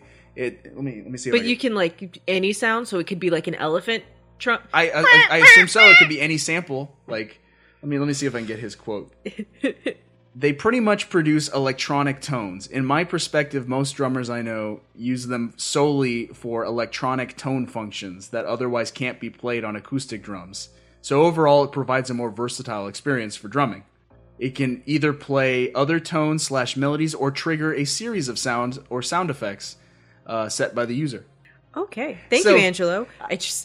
That'd be great to hit it once and it just does all of the speech from the, like, we are not machine men. Oh, Charlie Chaplin's speech from just in the middle of the thing.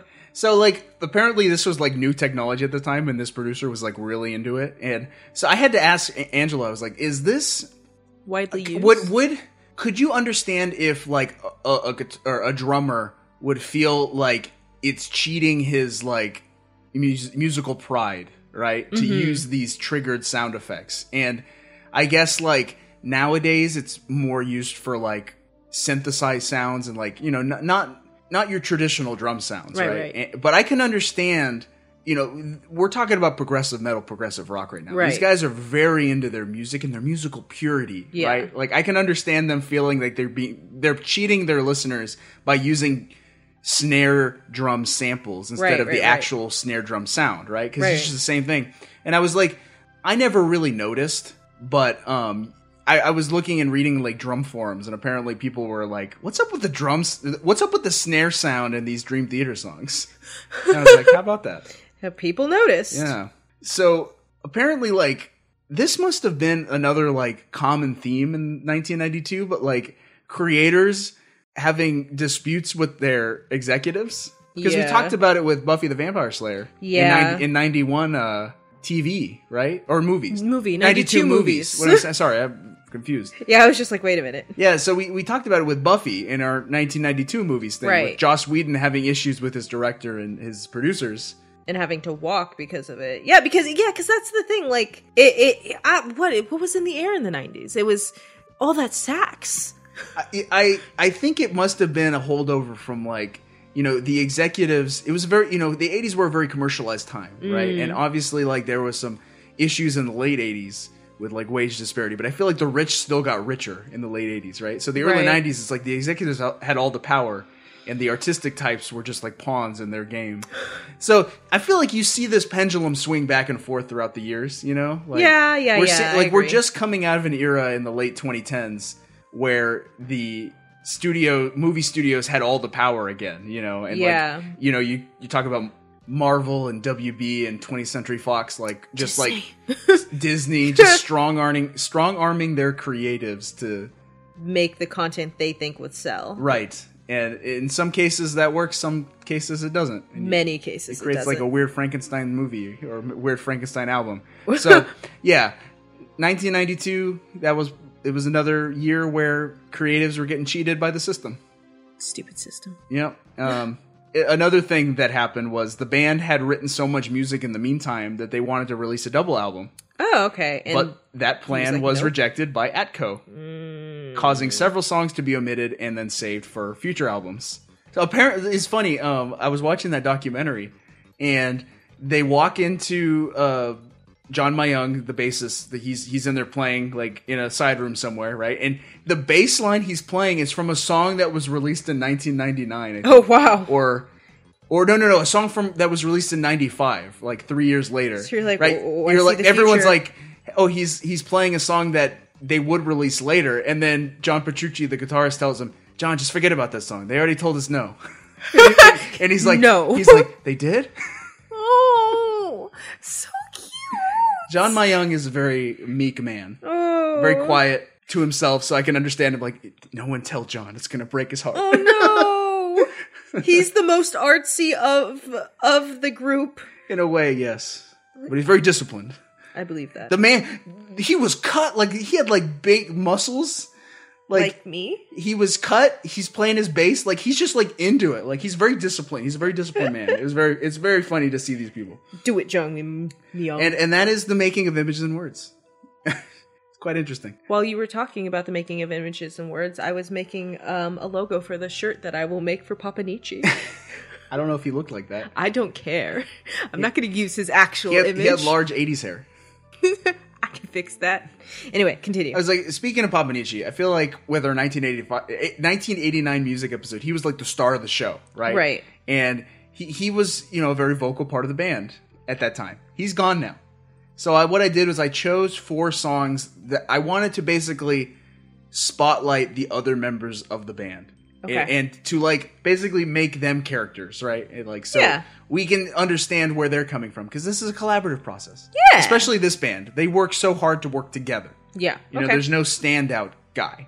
So I just wanted to kind of like... Even though they hired the pretty-faced young boy. Yeah, well, I mean, that's the thing. You got a front man. You got to be a pretty face who can sing. Yeah, that's why you're the front man for Medium Maid. Woo! You're fired. Ric Flair. No Ric Flair wooings here. All right, so we're going to open up our discussion with a song called Take the Time. This has never sounded more like school.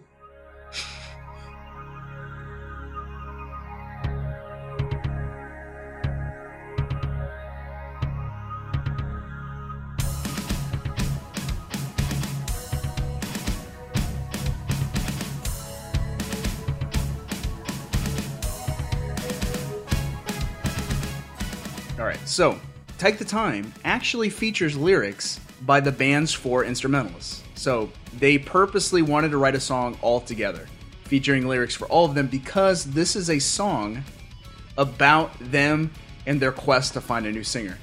And all of the creative issues that they went on during the years between When Dream and Day Unite and Images and Words. So you've got lyrics by guitarist John Petrucci, keyboardist Kevin Moore, drummer Mike Portnoy, and bassist John Mayung. And I kind of wanted to like focus on the different verses to identify like some common creative choices that each of these men make, right? Because they all have a very interesting lyrical voice, musical voice, and I kind of want to just like explain, where they're coming from. All right. So I assume you have the lyrics up. You know what they say about assuming? You'd be correct. Woo! I'm going to do the Ric Flair woo so much today. Why? I don't know. All right, so verse 1 of Take the Time was written by Mike Portnoy. Okay. This song marks the first lyrical contributions by Portnoy and John Mayung, the bassist. So these are the first words we've got from Mike Portnoy. And you'll hear this in a lot of Dream Theater songs, especially songs written by Mike Portnoy. He loves samples, like random samples that, like, I don't know, sell the theme of the album that he's working on. He likes getting spoken words from other people, like guest, like spoken word bits. Right. So this song opens with a few samples and then his verses. Wait a minute. Come on. Just let me catch my breath. I've heard the promises, I've seen the mistakes. I've had my fair share of shipwrecks. Need a new voice, new law, new way. Take the time, reevaluate. It's time to pick out the pieces, go back to square one. I think it's time for a change. What we just heard there is like new voice, new wise, new way, right? Like I feel like they are setting up the subject matter of the song right away. Right. Right. The song is about, hey, we're searching for a new singer and it sucks, and we're being told We made art out of it. We're being told to like wait, like hurry up and wait almost, right? Yeah. Which is the most frustrating thing as a creative person. If you've got creative like juices flowing, to being told to like hold off, take your time. This is what we have to do, and it's like, but I want to go right now. Let's do it. So that opening verse there started with samples from Curtis Blow's Christmas Rappin', where Hold It Now, Frank Zappa's Dancin' Fool, Wait a Minute, and Public Enemy's Power to the People, Come On!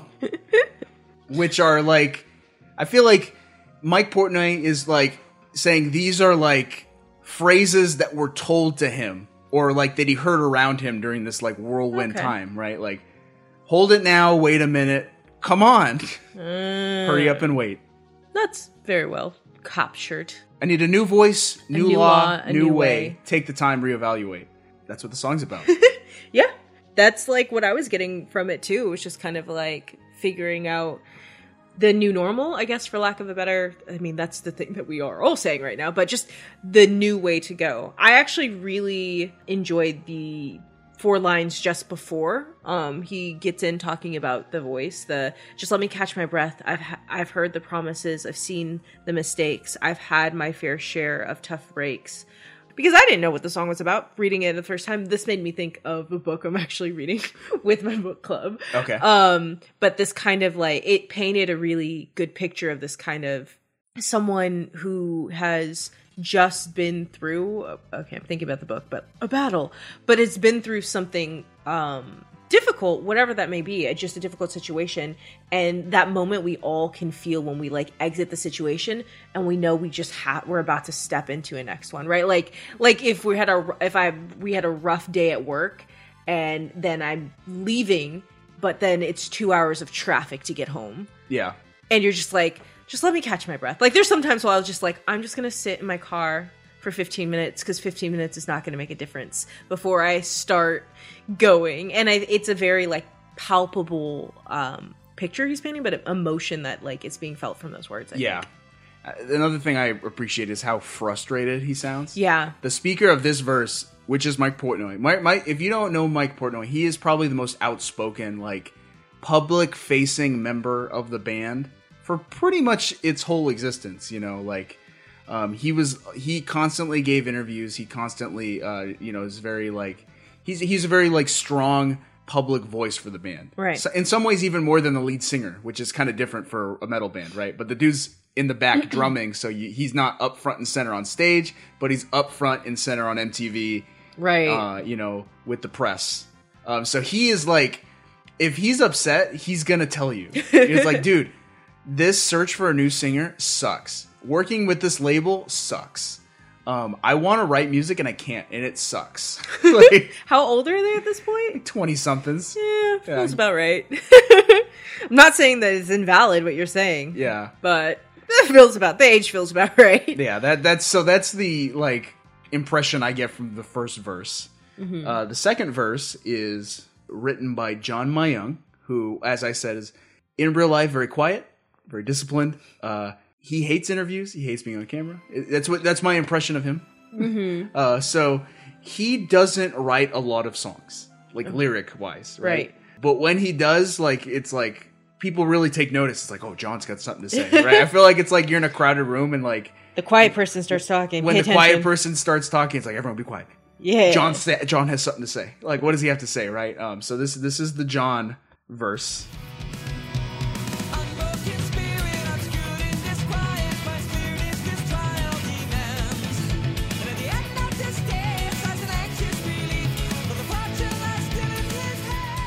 A few things about this verse. It seems like he's trying to fit so many words in so many syllables, right? Like, becomes slightly rap. It's almost like, you have a lot of like important things you have to say, but you don't have a lot of time to say it, so you're just kind of like get it out, right? I feel like that's what this reads like to me. But just to break that down a little bit, it says like, the unbroken spirit, obscured and disquiet, finds clearness this trial demands, right? Mm-hmm. Unbroken spirit, obscured and disquiet sounds like the person who is writing these lyrics, right? Right. The man who is usually very meek and quiet, right? Mm-hmm. But there's like noise all around him, and he's being asked to like make a lot of tough decisions. So he's like, okay, I just need to find peace and clearness in this trial ahead. Yeah. Because that's what this thing demands. Right.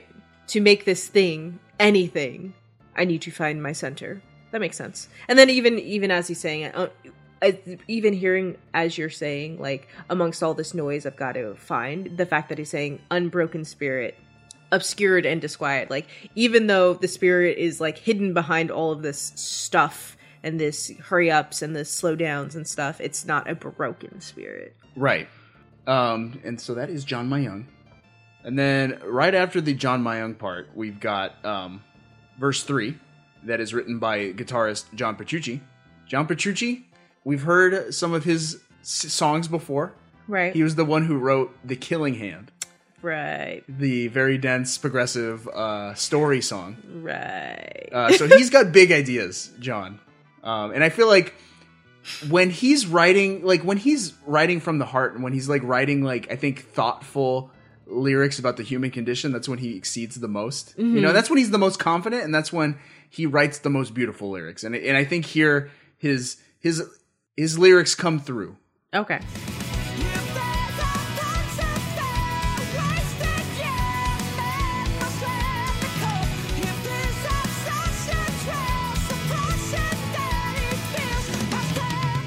If there's a pensive fear, a wasted year, a man must learn to cope. If his obsession's real, suppression that he feels must turn to hope. Right? Mm-hmm. Very simple message. Yeah, I highlighted all 4 of those lines. Yeah, what'd you get out of that? No, I just thought it was really pretty, and it was like a really good, firm statement. The idea, right, where like that the fear is wasted time. And time, like, gathers, right? Like, I can be like, oh, man, I wasted 3 hours of my time. But to say I wasted a year, or even with this, right, it's a pensive fear. Like, the year hasn't even been completed yet. Yeah. Like, at the beginning of worldwide lockdown, we're like, oh, we're only being here for, like, 3 or 4 weeks. A year. And it's like, oh, okay, a man must learn to cope. Yeah. Yep. But imagine for this guy, it's like, for him, they had just, like, they lost their singer, right? And they're told, we can't make music or release albums or really perform until we get a new one. And it took a year. Yeah. So I can imagine as a young professional, it's like, I lost a year of my professional life. Yeah. And in my prime. And it's like, I think this is his, conclusion on reflecting on that. It's like, you just got to learn to cope. Yeah. But even with that, right? Like the last part the next part, if his obsession's real, which it is. These men are very obsessed with, their music, like in a good way. It's like, they're passionate. And they are. But I think even, right, like, but the obsession with the fear, the obsession with thinking about it, of like lingering on this, it doesn't lead to, right, like that's not the way to cope, right? A man must learn to cope. It's saying a man must learn to cope if his obsession is real. And then they're saying the way to cope, right? Suppression that he feels must be turned to hope, right? You need to, I think even in saying this, right, like, being so caught up in how long it's taking and how it's affecting your professional career, but your literal dream that not a lot of people get to like break into after having already broken into it. Like you have to at that point catch yourself, right? And change that into something to hope for. And I like he does very, like you're saying, right? Like it works for him. His like peeking into the human condition to pull out his lyrics. Yes. And then the song slows down a little bit and we get the bridge, which is written by Kevin Moore. Now, Kevin Moore, I will say this, and I think a lot of fans will agree with me, is the best lyricist Dream Theater has ever had. He just has a way with connecting with people with the words that he writes, okay? I don't know, like I think me and him would probably get along. I don't know. Just something about it. Like I feel like his struggles are like my struggles, right? Yeah. Like the dude, he's very reflective and contemplative, and like he's constantly thinking about life and his placement in the world, and like we'll talk a little bit about this in the next song we talk about, but like the dude's just like a thinker. Yeah. I was gonna pensive is really the word that we just used from John. Right. So the song slows down for him.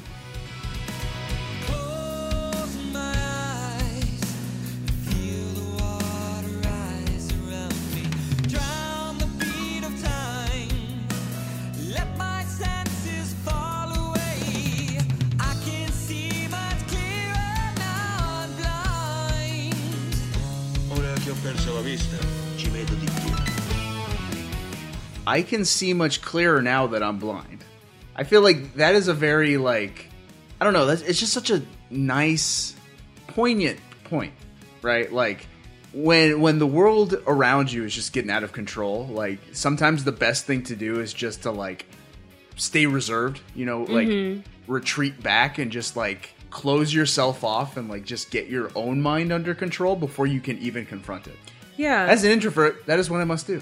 And I the way he speaks about his relationship with the world, Kevin Moore, I identify with. It's like, yes, I also need to like shut myself off from the world, and that's when I can see the most clearly. It's when I'm blind to everything else, right? Yeah. It says, drown the beat of time, let my senses fall away, right?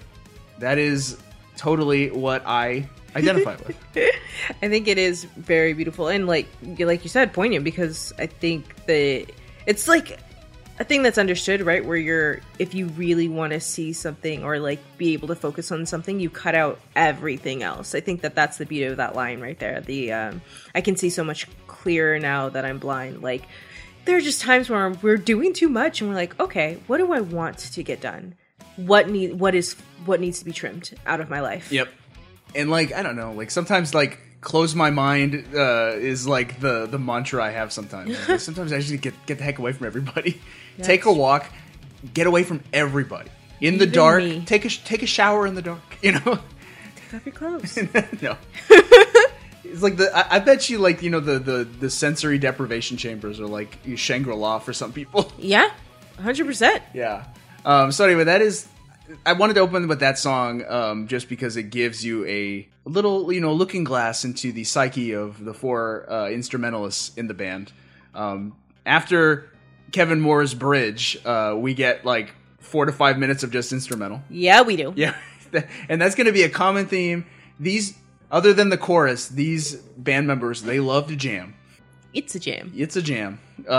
So we will talk more about the impeccable musical talent of these men, as we've talked about in 1989. But before that, I want to jump into the next song, which is Pull Me Under.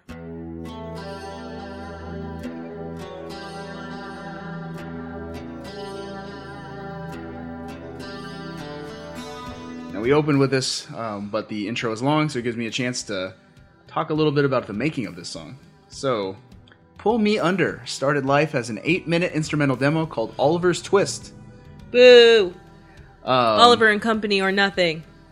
Pull Me Under is their greatest hit. I talked about this before, but when Dream Theater released their greatest hits album, they called it Greatest Hit and 21 Other Cool Songs because they only had one hit. And it was this one. It was Pull Me Under. Oh, wow. So Pull Me Under was released as the first single for Images and Words, received positive critical reception and extensive MTV rotation, and it's the band's only top 10 hit on Billboard's Hot Mainstream Rock Tracks chart. Mike Portnoy would call it a fluke. They never had it. Like they have had better selling albums, but never a top 10 hit again. Like hit single. Very much the definition of a happy Yeah. little accident. So this song is like their signature song. They play it at every... They play it at dang... I've heard this song probably more than any other Dream Theater song live, and I've seen them live several times.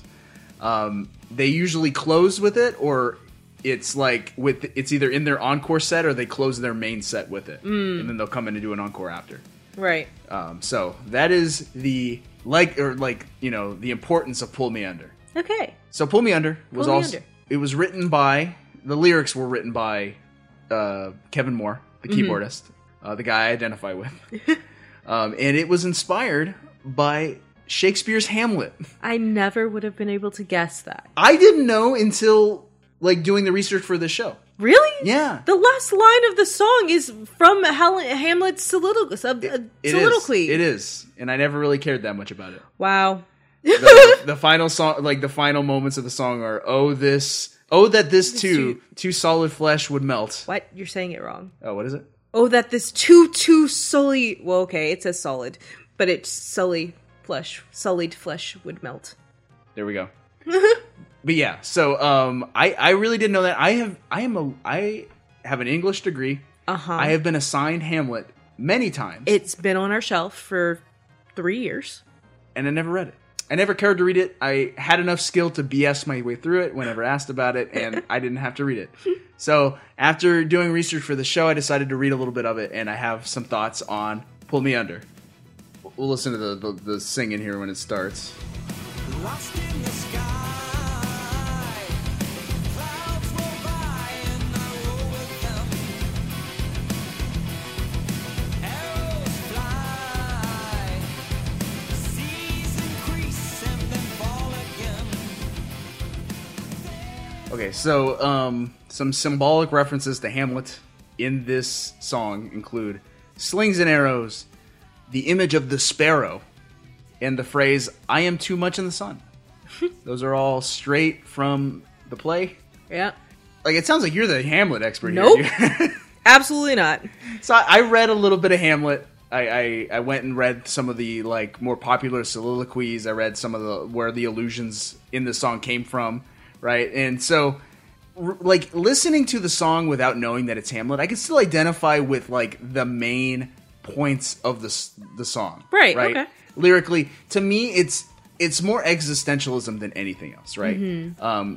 This is Kevin Moore talking about just the uncertainty of life itself, right?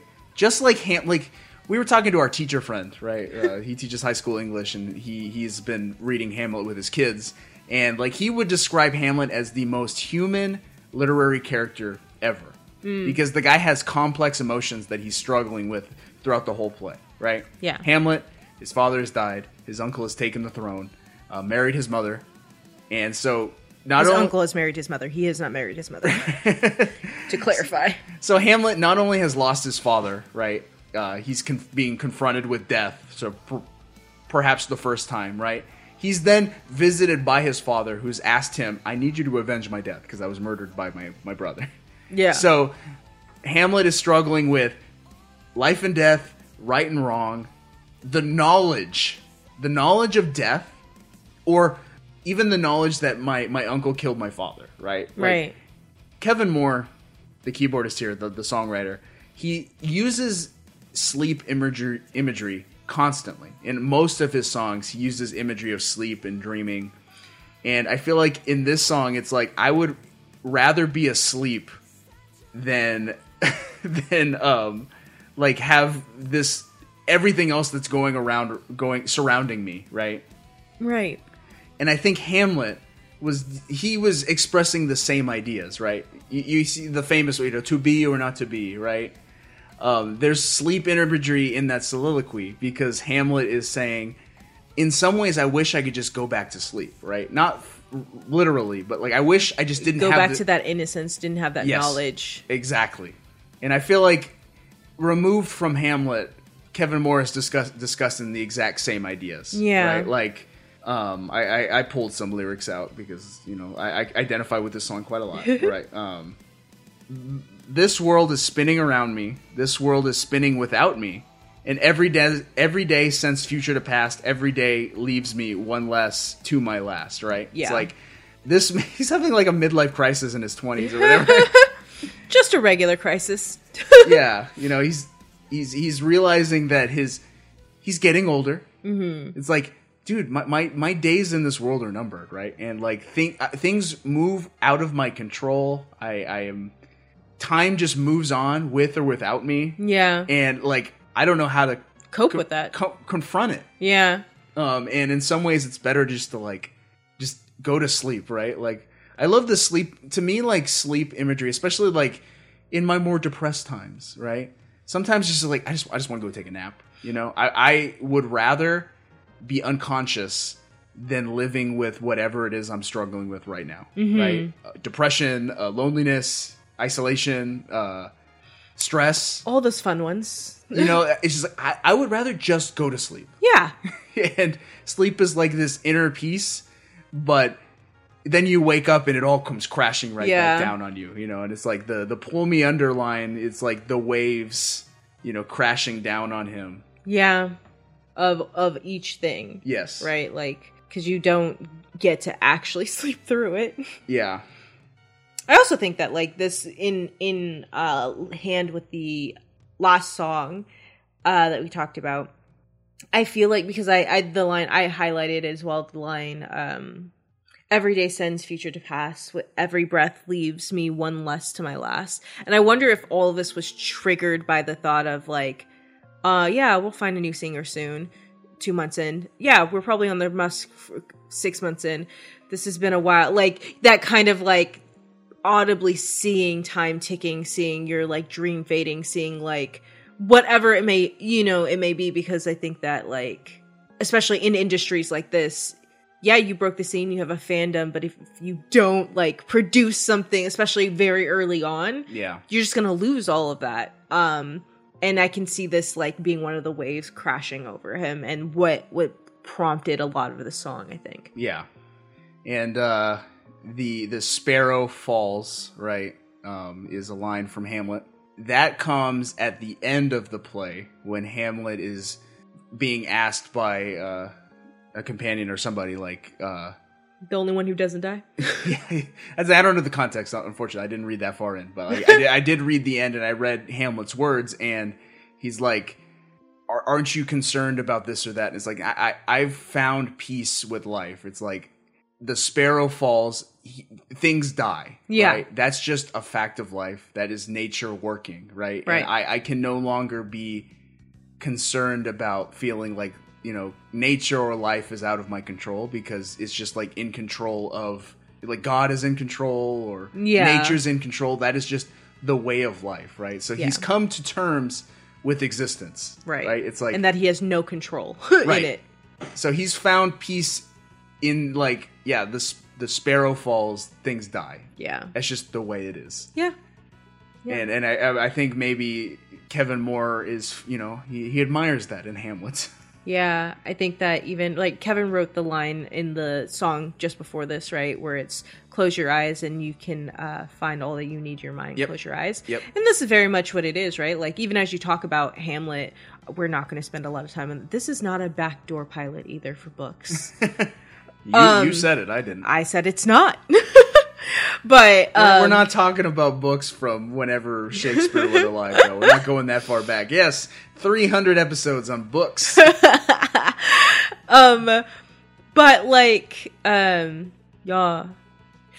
So the that comes with, right, like all the responsibilities that had been put on him at the very beginning, right? Like in this, like, okay, well, we were just talking about, like, you choose to close your eyes so you can see clearly the things you need to. And at the beginning, he's just like a prince who has come back from, well, he's come for his dad's funeral, but he was away, like, at school. And now he's like, my dad's dead, so I have to deal with that. My mom's remarried, I have to deal with that. To my uncle, have to deal with that. I'm sad. Oh, my dad's ghost is telling me that he was murdered by my uncle and that I have to avenge him because his wife definitely won't. All right, like all these different things, and by the, like, that he's taking on, like, he's saying, like, I have to, who's not going, like, it was given to me. And this at the end saying, like, things die. And I'm going to now as well. Spoilers, that's how it ends. But yes. Oh, and speaking of that, it transitions very nicely into the end of the song.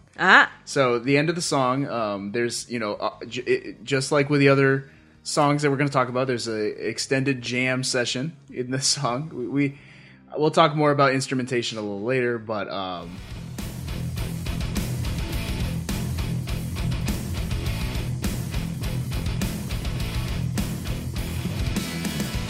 so in a very progressive rock, progressive metal kind of way, like, it just kind of has this steady pace, right? And it has the same riff, and then elements are layered onto it, right? So you can hear the guitar, and then you can hear the keyboards kind of going in and, like, doing that, right? The orchestra sounding very dramatic, right? And then the singer is going to come in here in a second and start chanting words from the play itself, the ones that you and I both butchered.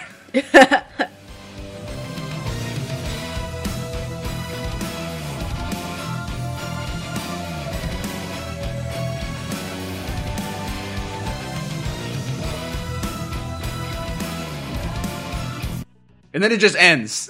That's it. Well, so there's a few reasons for that, right? The song just abruptly ends. Yeah, it does. Right? It just you're just like, that was weird. Why did they do that? Why did they choose this way? Here's a quote from Mike Portnoy, the drummer. He said, "We all had this tension, and it just kept building and building, and we had no idea where to take it, So we decided to just pull the plug on it, like the Beatles did with She's So Heavy." Okay. So, one, it's a musical nerd reference. It's like, yeah, let's just do what the Beatles did, right? Two, it sold the ideas of Hamlet, right? Like the themes presented in Hamlet, like themes of life and death, right? The uncertainty of life. Yeah. The abruptness of death. So the song ends abruptly, just like a life can. So it fit. And I feel like that, hey, it's weird progressive rock nonsense, and I love it. But it works, and you love it. Yeah. They knew who they were writing for. They're writing for people who like when people break the rules. Yes. Musically, and this song broke the rules. They released this in the year you were born because you're a rule breaker. And, they did, when this song was released for Guitar Hero, they added an appropriate ending, I guess. Well, what was it? It was just, just a more a more traditional ending with like a, I don't know, bombastic ending. You're like, okay. Yeah. But hey, that's Pull Me Under. Pull me under. That's exactly how it's saying. It is not. You guys just heard it. All right, so the next song we're going to talk about, another very, very popular Dream Theater song. The song that ends almost every single concert that they do.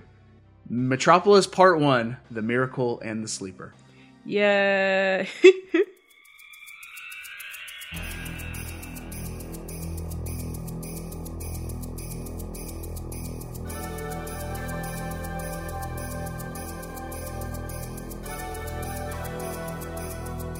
Okay, so this song was written by John Petrucci, same guy who wrote The Killing Hand from When Dream and Day Unite. We tried to dissect The Killing Hand and talk about the story, because this is another story song. It's an epic, trying to tell a story with characters, and it's just as confusing, if not more confusing, than The Killing Hand and other story songs that John Petrucci will try to write. And I don't even have John Petrucci to explain it to us this time. John! I was listening to an interview that he did last year about this album and its follow-up. And he was like, I don't even know what it's about. Like, that's the best way. Yeah, he's like, as a writer, that's the best way. It's like, it sounded good at the time, you know, it's the same idea that The Killing Hand had. So, a lot of the way I can explain this song's story is based on the context of its follow-up, Metropolis Part 2, which was released in 1999. Metropolis tells the story of two characters, the Miracle and the Sleeper, who are linked telepathically over time and space. Okay. Yeah. There's one line that kind of sells that, and it's, there's no freedom. The both of you will be confined to one mind. Or to this mind. Okay. So here's interesting. I did not encounter this during my research, but this just popped into my mind. I read somewhere, and can confirm, that John Petrucci was inspired by, for this song, the 1991 neo-noir film, Dead Again, starring Kenneth Branagh and Emma Thompson. Okay? I've seen Dead Again. Okay. Because of its connections with Dream Theater. And now that I'm like starting to like put the pieces together, I'm like, okay, maybe I can shine a little bit more light on what he was thinking when he was writing the song. The movie it's a pretty okay romantic, like neo-noir kind of movie, right? It's got a romance, it's got like a mystery, but it deals with past life regression and like amnesia. Oh. So the characters like go to a psychiatric ward. No. They go to like a medium or like a hypnotist, right? Who puts them in a trance and lets them live out their past life, right? And their past life is a woman who was murdered. Oh. And this man who's living in the present day is able to see her life before the murder and is helping like solve this unsolved case at the time. And it's like very trippy, very weird. And I think that is also some of the ideas that John Petrucci was floating around at the time. Like, you know, ideas of the past life. Yeah. This connection with someone in the past. You know, whether it be spiritual or just, you know, psychological or what. That's interesting. I mean, it's not that I didn't like get that there were like two persons that were enmeshed. I just didn't get the two persons that you were referring to. Yeah.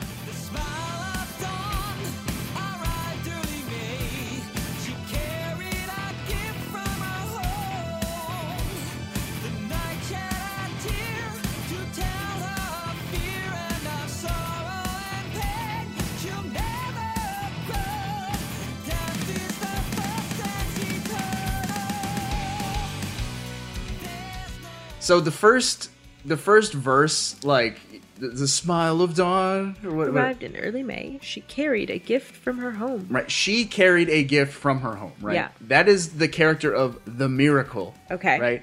Now, I think where this song excels more than other story songs that John Petrucci will try to write is it's a little more ambiguous, left to interpretation. Yeah. Sometimes with a song that's telling a story, sometimes that's the best kind. That's the best way to do it, right? Yeah. Leave it up to interpretation. Let people draw their own connections, right? I was reading some theories on what these verses mean. Mm-hmm.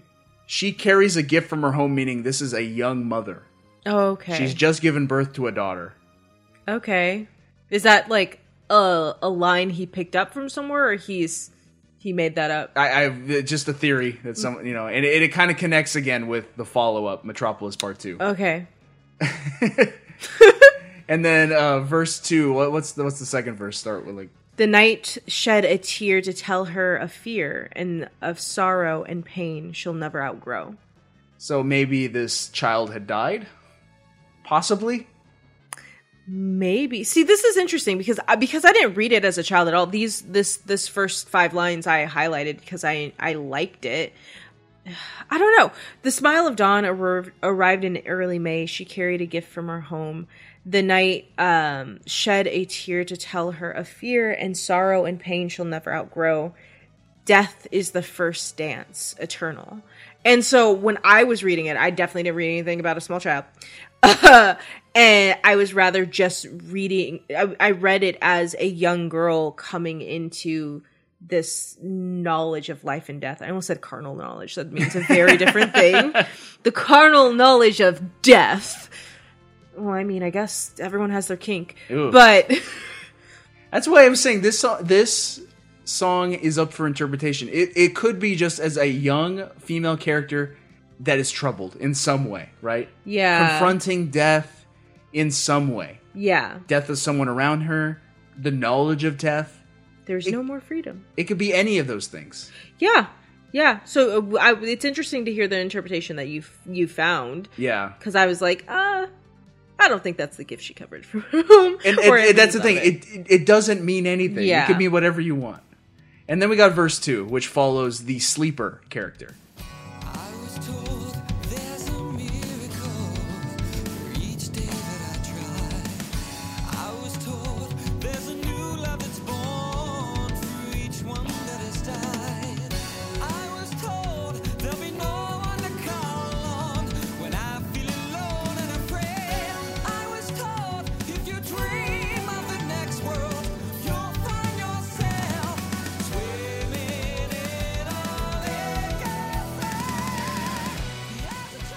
I was told that there's a miracle for each day that I try. What is it? Yeah, I was told there's a miracle for each day that I try. I was told there's a new love that's born for each one that has died. I was told when you drove. I was told there'd be no one to call on when I feel alone. I was told when you dream of the next world. Yep. You'll find yourself swimming in a lake of fire. Anyway, so that is the sleeper character. Now, 2 different people, right? Mm-hmm. How they're connected, we don't know. The song doesn't tell us. All we know is that there's this character that's been taught a lot of lessons and doesn't know how to enact them or like really realize them or understand them, or articulate them, or live them, reconcile with them. Okay. And so the same guy who's, giving his interpretation of the song, he was saying that because there's like there were 3 dances listed in this song as well. We already talked about the first one. Death is the first dance, eternal. Deceit is the second, without end, right? Yes. Deceit is the second dance. So they were saying the sleeper character, when confronted with these troubles of life, right? And like all of these, like he's been taught lessons, but he doesn't know how to reconcile with them and he doesn't know how to enact them. So he just gives up. He isolates himself. Mm-hmm. Goes to sleep, so to say. Lots of sleeping in this album. Yeah, because there are verses that talk about like shutting people out and isolating. Is there not? No. Okay. Not not really isolation. No. In any case, he's deceived himself in some way, right? Right. I think some people have read that he's isolated himself away, or he's like refused to accept the responsibilities before him, or something. Yeah. Well, I mean, I guess sort of, because the line leading up to the lyric about deceit is somewhere like a scene from a memory. There's a picture worth 1,000 words. Eluding stares from faces before me. It hides away and will never be heard of again. Deceit is the second without end. Yeah, so it could be the sleeper, right? This person. I guess. It conceals itself away or whatever. I'm no longer in college. I don't have to pull this up. Because my brain is like, I mean, it could be, but the sleeper was referred to as I the whole time. What is the meaning of... We are not doing that. But here's another thing. The scene from a memory, right? Like this picture worth 1,000 words, that I think helps sell the idea that these are 2 characters that are separated in some way, right? Yeah. They never meet each other, but they're connected telepathically or mentally, spiritually in some way, right? Mm-hmm. Like he can feel her presence like a scene from a memory. Yeah. Somehow. right? It makes me think of a movie that I'm going to make you watch that you're going to hate, because it does do that thing where it's like these two people are connected. They don't really realize it. They can see each other through each other's eyes. I think that might be the title of the movie. Like, they can see what's going on, and sometimes the worlds cross and they get confused where they're like, I'm just walking down the street. Why is somebody driving their car into me, kind of a thing? And why is it snowing where I'm living in a desert? But I think that, this even makes sense, like the fact that they're connected, and it's saying, I was told this, I was told that, I was told this, but Sleeper is also saying, but I'm asleep. That, like, it's so much input to be, like, having another life in your head that it's the stress reaction, just like, there is a miracle. I was told there is a miracle, and that miracle is like living their life. I was told that if you dream, it's of the next world. So in his dreams, he's going to sleep to see her life. Right. Oh, I just wanted to say, like, if that's the case, what I just said about the whole thing, it makes the deceit is the second without end. Like, the idea that you're falling in love with this person who you're seeing through their eyes, you're seeing all these things. But then if she does have a child out of nowhere, then, like, I thought we were, this kind of thing. I thought we had a real connection. Maybe she's not even aware of their connection, and he is. But, like, feeling that betrayal without end, because you can't stop. You're connected, right? Like, you can't stop the mental connection of being linked and interwoven. Yeah. But then, right, like, maybe running away from it, which is more or less the final verse.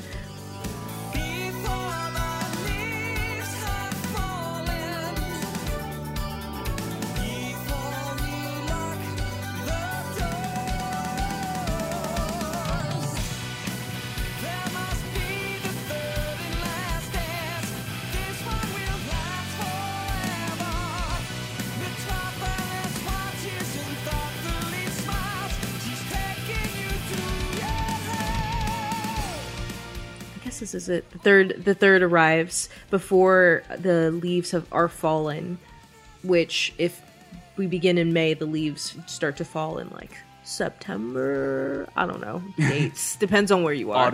Autumn. Before we lock the doors, there must be the third and last dance. This one will last forever. Metropolis watches you thoughtfully and smiles.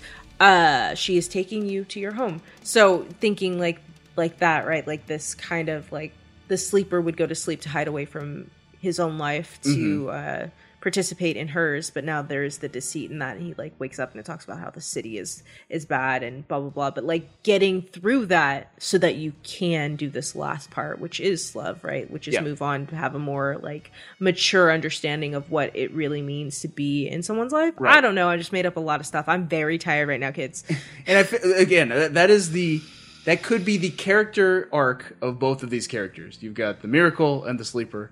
Whatever their issues are in life, the conclusion that they come to, the resolution, is they encounter love. However they do, right? But, yeah, one is a bodyguard. This is how they encounter love. So, to me, like, just looking at all the lyrics in this way, I think at the very least it sells the idea of, like, this universal human existence that we all live, right? Like, the human condition is universal, right? Yeah. We all encounter the same issues that the Miracle and the Sleeper do, right? Confronted with death and deceiving ourselves. But we all seek love and understanding. Yeah. It's pretty straightforward. It's just, like, really dense with stuff. Yeah, it's pretty dense. Yes. Ho-ho. Very dense. And he's thrown a lot of ideas out there, and some of them stick and some of them don't. And I think that's the issue with this song. And they'll strike the right chord in, like, 7 years when they do the follow-up to Metropolis Part 1. They do Metropolis Part 2, and it's done much better. They're like, this is what I meant. So the Part 1 thing, actually, so Part 1's in the title. Again, it's Metropolis Part 1, The Miracle and the Sleeper. It was originally just a joke. And no sequel was ever intended.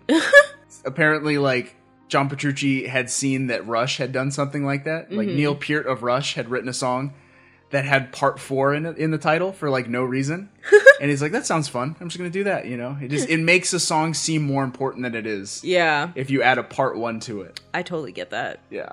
So that's what he did, and then fan support grew, and they said, okay, we're going to do a follow-up one day. And they did. They did. 7 years later.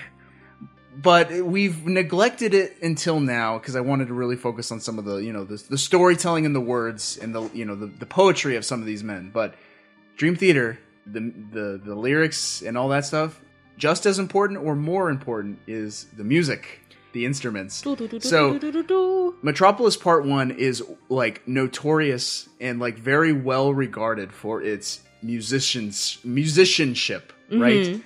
I'm going to play some of this apparently is some of the most complex and hardest to play music out there. And these guys are like hitting it. Okay. So we're going to start there again. Lay it on me, daddy. This song is 9 minutes, 30 seconds. Are we listening to all of it right now? No, it's got, you know, it's got 2 to 3 to 4 minutes of just straight music instrumentation. But I'm going to play the craziest part.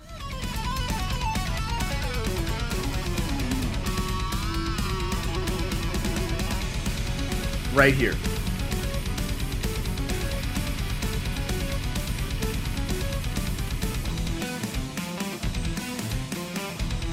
Apparently, like, the beat that they're playing, and they're, like, switching it up, right? Like, if you listen to the guitar and...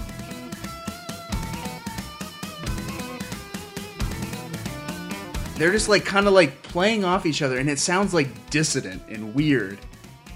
Yeah. I can, yeah, now I hear what you're saying. It sounds a little, like, electronic or bit to me. And then apparently right here, it's like every musician is like playing something different. Like they're playing on like random notes that the other guys aren't playing on. And it's like this part.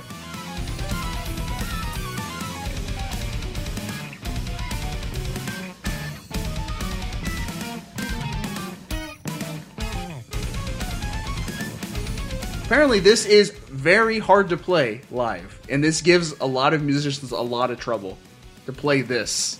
Do people try to cover it? Oh yeah, there's a bunch of like YouTube videos of people like either nailing it or like failing miserably, flipping several tables. Yeah, like this is like when Dream Theater had to audition for another drummer way down the line. They auditioned people, and this was the test. This song to was see like, how long they could handle. Yeah, it's like, hey, can you play this song with us, and can you nail it? And if they couldn't, they're just like, I'm done. You know, it's like we need failed. A whiplash or we need nothing. Yes, exactly. So I just wanted to highlight just some of the crazy musicianship of these men, because that is just as important as like the ideas and the poetry that they do. Yeah. You can definitely see in this moments like these why they like the rest of the album or the other 2 songs that we listen to the album are just kind of like lamenting on not being able to move their careers forward. They're like, but look at all the things we can do. Look at all the music we've written. Yeah. All right, so we're going to close out this segment with what I consider the true epic of the album. 11 minutes, 30 seconds. It's called Learning to Live.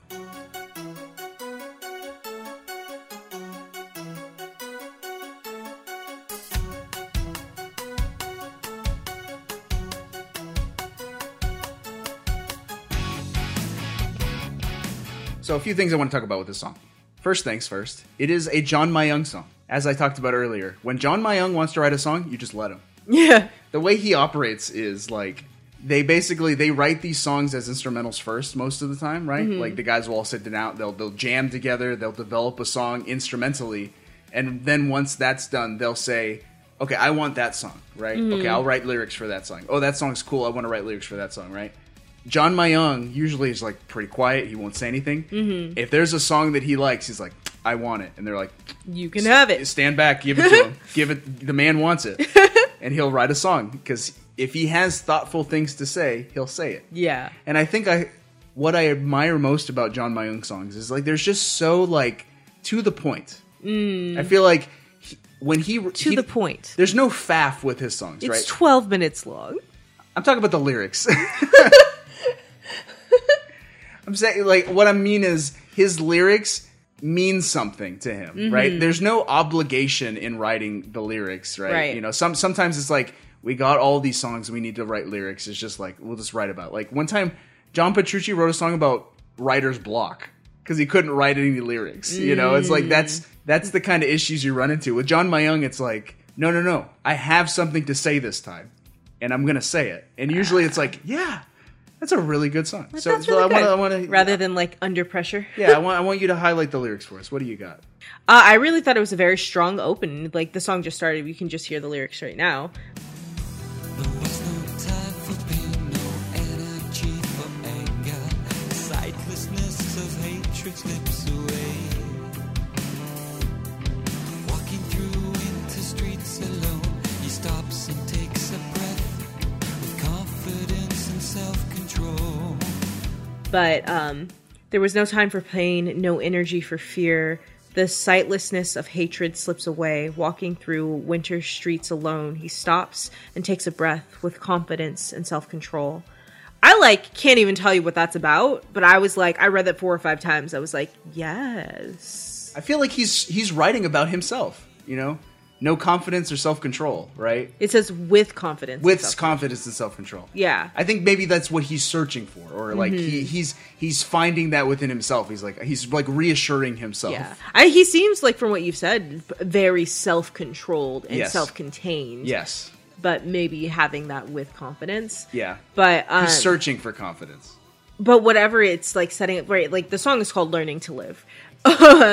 But even how it opens, saying that there's no time for pain, there's no energy for anger, and that the like sightlessness of hatred slips away, sightlessness of hatred slipping away, like just the meaninglessness of it. Yeah. And saying like, I'm letting go, or the he character here is just letting go of those things. Like, we're just starting off, right? It's called Learning to Live. How am I going to do that? By letting go of the things that are triggering me to hate, by not even giving a second of energy to anger, by not acknowledging the pain at this moment, acknowledging that there is pain, but not taking this time right now to work through it. Yeah. Rather, stopping to take a breath with confidence and self-control, and then we really get into the song. And I Right. just like, okay, that's nice. I didn't. So here's the thing. John Mayung, John Petrucci, and Mike Portnoy, I think they're all self-professed Christians, you know? And John Mayung, I think, brings a lot of that. John Petrucci, too, they bring a lot of their, like, spiritual lives into their music, you know? And I feel like this song has a very, like, Christian spiritual edge to it, you know? Like, it's a man wrestling with his own inadequacies or his own, like, sinfulness, I guess, for lack of a better word, Yeah. right? And he's trying to, like, navigate that world. He's like trying to better himself, right? Learning to live the way I want to live, right? Yeah. Like by the standards I've set for myself. Yeah. So it starts out, he says, I look at the world and see no understanding. I'm waiting for to find some sense of strength, right? It's like, I'm confronted with this really like dark, scary world, right? And there's like, he says like, when temptation brings me to my knees, right? He's like, I'm confronted with the sins of life, or, The trials, the tribulations, Yeah. the hurdles. the man is being confronted with fame too, you know, Yeah. even as little fame as they had, you know, at the time. It's like, I'm sure that brought its own temptations that he had Yeah. to confront, right? And so it's almost like a prayer, right? Yeah. Like there's a point where he says like, I lay here drained of my strength on my knees, show me kindness, show me beauty, show me truth. And he repeats that triplet, you know, kindness, beauty, and truth. Yeah. That's what he's like looking for. Yeah. So he's searching for understanding, kindness, beauty, and truth. And this whole song is like, that is my goal, to learn to live Yeah. the way I want to live. Yeah. I think that is, sums it up. But he does it, like, that's the sum of the song, but he does it he does it beautifully. Yeah. Another line here as the second verse starts, you know. Same. Listening to the city, whispering its violence. I set out watching from above. The 90s bring new questions, new solutions to be found. So yeah, the second verse starts with the line, the 90s bring new questions, new solutions to be found, right? I like that that's even framing the song in like the turn of the decade that they've just experienced. Like, we're in 92. Yeah. And this guy is like looking at the decade ahead. He's like, dude, the 90s, like, things have changed, right? Yeah. And I have new questions and new solutions to be found, right? Like, we've talked a lot about this stuff as we've done this show even, right? New technologies, world powers, regimes have fallen, new ones have been propped up. Dad guilt. Dad guilt. There's a lot of like new challenges to face, and this poor young man who's being, is searching for answers in all of this confusion. I think even in that, like, the part of the chorus that really stands out to me is in line with all this. The way your heart sounds makes all the difference. It's what decides if you'll endure the pain that we all feel. Yeah, I highlighted that one too. The way your heart beats makes all the difference in learning to live. And it's just exactly what you're saying, right? Like, even as the decade has turned to a new thing, even as new technologies and new everything is happening, this idea that the focus still needs to be on you as an individual, you as a person, and this is the way to move forward even as things are changing, even noting that like you will change, but the way your heart sound is what makes the difference. The way your heart beats is what makes the difference. I agree. And it's like, what is the heart, right? It's like one's disposition, one's like compassion. Yeah, the literary heart rather than the literal heart. Right. So the heart should be filled with beauty, kindness, and truth. And understanding. I think that's the thesis of the song, right? Yeah. And it's such a...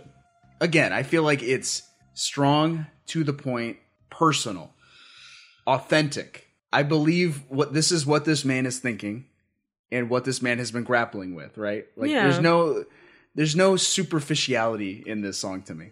I agree. I think especially like the ending line is, through nature's inflexible grace, I'm learning to live. And I think that was like one of the strongest lines as well. Just in what you're saying, like it's authentic, right? Like, how do we learn how to get through this life? By just butting up against life. And the idea that like life is both inflexible and graceful. Yeah, I wouldn't even know how else to describe, attempting to live. That's what we're all doing. We're all learning to live. Okay. Yeah. Give each other a little bit of grace, all right? Inflexible grace, though. Yeah. So anyway, another thing.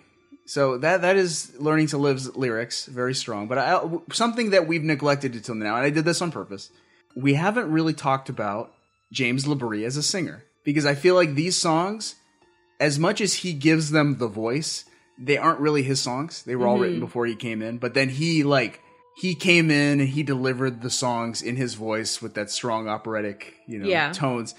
Tell me, what did you think of James LaBrie as a singer? Because he's actually quite polarizing. Yeah? Yeah. I thought he sounded like Rush. He has a very Rush, and Rush's singer, Geddy Lee, is also quite polarizing. Yeah. I've heard people say, like, he sounds like a dying cat.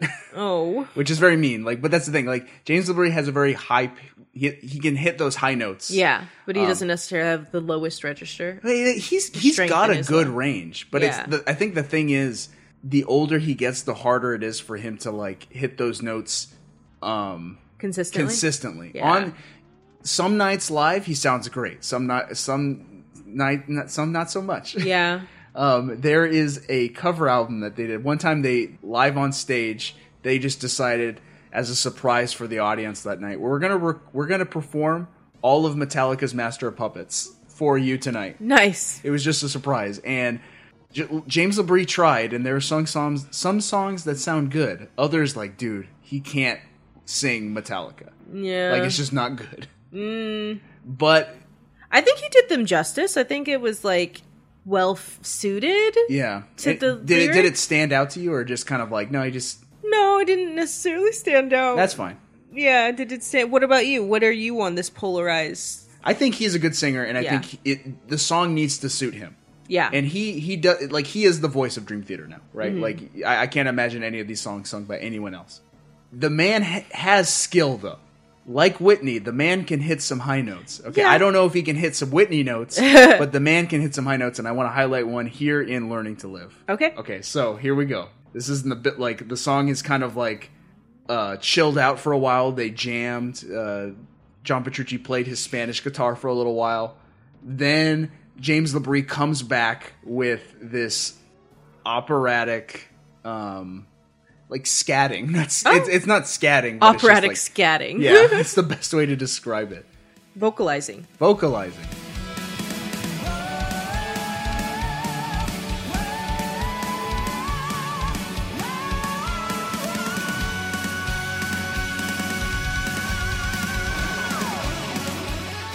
That there is an F sharp 5. All right. It is the highest note that James LaBrie hit in a studio recording until 2005. People talk about it as like, that's the note, man. He belts it out.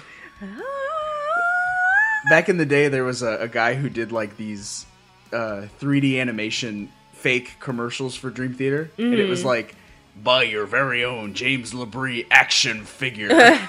And one of the features on this fake action figure was, you hit the button, he'll hit the F sharp. It's like the little guy will go, ah! It's cute. Yeah. So that howl there is quite famous because it is a high note that James LaBrie hits not very often.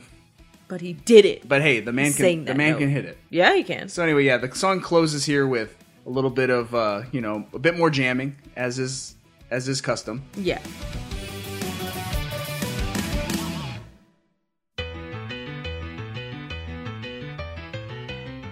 You hear that right there? That piano? That Snoopy piano? Yeah. So that actually is another interesting element to Images and Words. That is continuity within the album. That is a reprise of the previous song, Wait for Sleep. So we fade out on this and play just the opening riff to Wait for Sleep.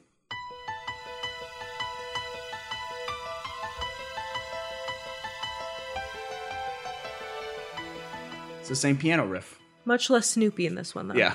But yeah, so that's another thing. Like, the thing that I like about Dream Theater is they make their albums, like, the whole album is important, right? The whole album is its own work of art. It's not a collection of just individual songs. The album is the album, and there's continuity as you go through it. So for the ending song to call back to a previous song is quite cool.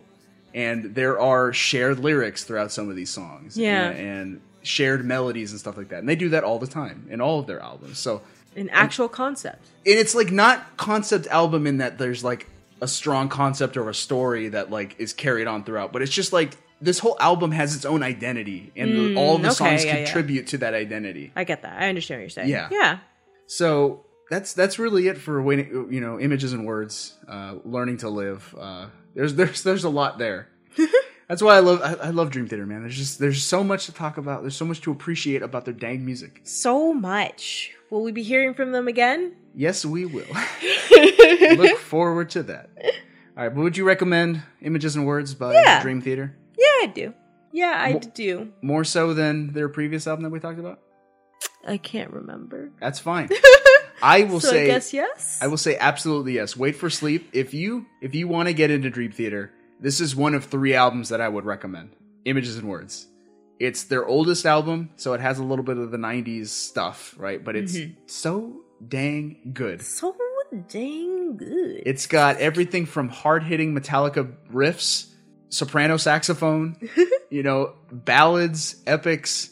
And Whitney Houston-esque notes. It's all there. And that is that, so let's talk about how the album was received. Okay. So on the back of Pull Me Under, Images and Words was a modest commercial success, reaching number 61 on the US Billboard 200 charts. It received widespread critical acclaim from both contemporary music critics and retroactive reviewers. This album is a monolith for progressive metal and progressive rock. Oh, okay. German magazine Rock Hard named Images and Words Album of the Month and asserted that the band's skill, style, and versatility showed how Dream Theater are, quote, style transcending like no other band. UK music magazine Select was less receptive, stating that, quote, if this was a book, it'd be for the coffee table, glossy but not essential. Oh dear. That's so mean. That's very mean. He wasn't sold on it. He thought it was pretentious, probably. Yeah. Maybe you're pretentious, UK magazine man. I think your bias is showing. I know, I'm kidding. And in 2004, website Metal Storm called Images and Words, quote, a masterpiece and also a historic album because it brought something totally new to the scene. This famous progressive metal sound that would become Dream Theater's signature. Yeah. And their only hit. Right. Their greatest hit. Okay, and since we will be talking about Dream Theater again, spoilers, let me talk about the legacy of Images and Words, the album itself. Okay. In 2011, Images and Words was ranked number 7 on Guitar World magazine's top 10 list of guitar albums of 1992. In 2013, Images and Words was voted by Loudwire readers as the best metal album of all time. Oh, wow. A lot of Dream Theater's fans in that poll, I assume. I was one of them. I remember voting in that poll. Vote it up! Yeah. I don't. That's the thing. I feel like a lot of people would say it is absolutely not the best metal album of all time, but it is in my heart. In 2015, the album was ranked first on website Prog Report's list of top 50 progressive rock albums from 1990 to 2015. Oh, cool. I will agree, it is probably, arguably, the best progressive rock album from 1990 to 2015. I agree with you. And in 2017, it was ranked 95th on Rolling Stone's 100 Greatest Metal Albums of All Time. So that's pretty cool. Yeah. Good company, Rolling Stone. Good job. In 2002, Dream Theater released a live album to its fan club called Taste the Memories in honor of Images and Words' 10th anniversary. Oh, gosh. So it was like demos and... Do you know that because you were in the fan club? No, I was not in the fan club. Actually, I didn't know about this demo album until doing research for this show. Oh. Yeah. You learn something new every day about your favorite band. Every day? Every day. Carrying on the tradition of when Dream and Day reunite, which we talked about in our last Dream Theater episode, Dream Theater performed Images and Words in its entirety a handful of times in 2007 in honor of its 15th anniversary. Nice. They performed similar tributes on the 20th and 25th anniversaries, too. This is a long time ago. Those were just some boys back then. And where did Dream Theater go from here? Well, after the release of Images and Words, the band launched a 2-year world tour to promote the album, which spawned a live album and a concert video release. Nice. When did they get rid of that producer that kept trying to lock them out of the place? Probably the next album, because I think that this is the only album where they had used those triggered snares. Yeah. And that is the story, that is where we'll leave off. And that leaves us to the end of the show. Who won? I'm too tired to fight you. Woo! Dream Theater, I agree. Dream Theater's like Bodyguard's fine, but Images Words is a masterpiece. Don't come for me, kids. In the polls, support me that way. I'm so sleepy right now. So we're gonna give it to Dream Theater. They worked hard. They got a lot of real deep feels in there. They were the true queens of the night. They got great music, great lyrics, great singing. But albums cannot be judged on their music alone, because without even seeing it, I know that Bodyguard is not it. It's just not it. She's talking about the album covers. So what we have done is we're going to compare the album covers and decide who had the better album cover. For the Bodyguard, can you describe that one for me? It is Rachel Marin. I'm so tired. It is Rachel Marin in a black hood pulled up to her head, and she's holding one side of it with a gloved, bespeckled, black gloved hand. And in the background is just a picture of Kevin Costner tiled over and over again. It's just, why? I don't know why. So like the image of Whitney Houston in the hood is from the movie. There's a scene where she has to sneak into like a club. So before she sings Queen of the Night. Yeah, she's got a hood on to like hide her face, and she can take it off dramatically. The only time she's tried to hide her identity. Yeah. So that makes sense to just have a still from the movie for the album cover, but why is there a bunch of pictures of Kevin Costner holding a gun? It's real weird. And that gun is definitely like photoshopped in. So yeah, it's just a weird looking album cover. That does look like a Photoshop gun. Absolutely. It looks like they tried to pose him like a Bond. if Kevin Costner wasn't so Kevin Costner, like that's what it was. It's like, what if James Bond was hired as a bodyguard for a singer and they fell in love? Ew, so Whitney's just a Bond girl? In a way. But Like the beginning of The Bodyguard is Kevin Costner having like a Bond standoff. Like he's a secret agent or something. I think I was making ramyun when that was happening. All right, anyway, you can scroll over. We've got the album cover Dream Theater. for Images and Words, which is It is striking. It's something.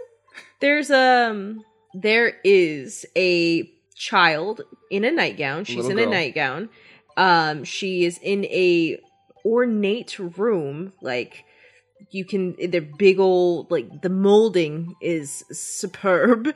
The sky, or the what is that called? ceiling? The ceiling is painted like the sky. Outside you see like moon and stars and galaxies. I think there's a snitch in her room. That's a sparrow. There's a sparrow in her room. There's a burning heart floating in the middle of the room.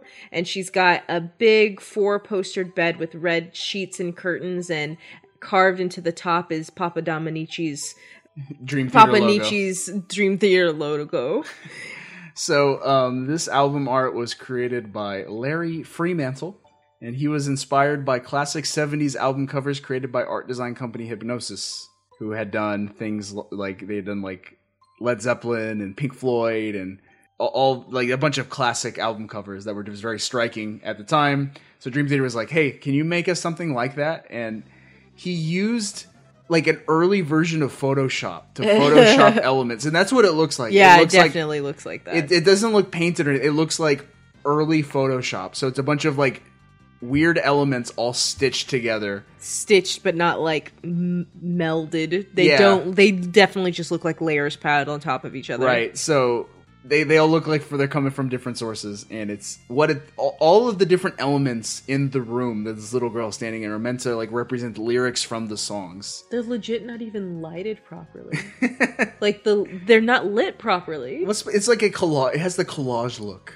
Yeah. So like, where's the light on this? But there's so much light on the side of this girl's face. Why isn't there any on the bed?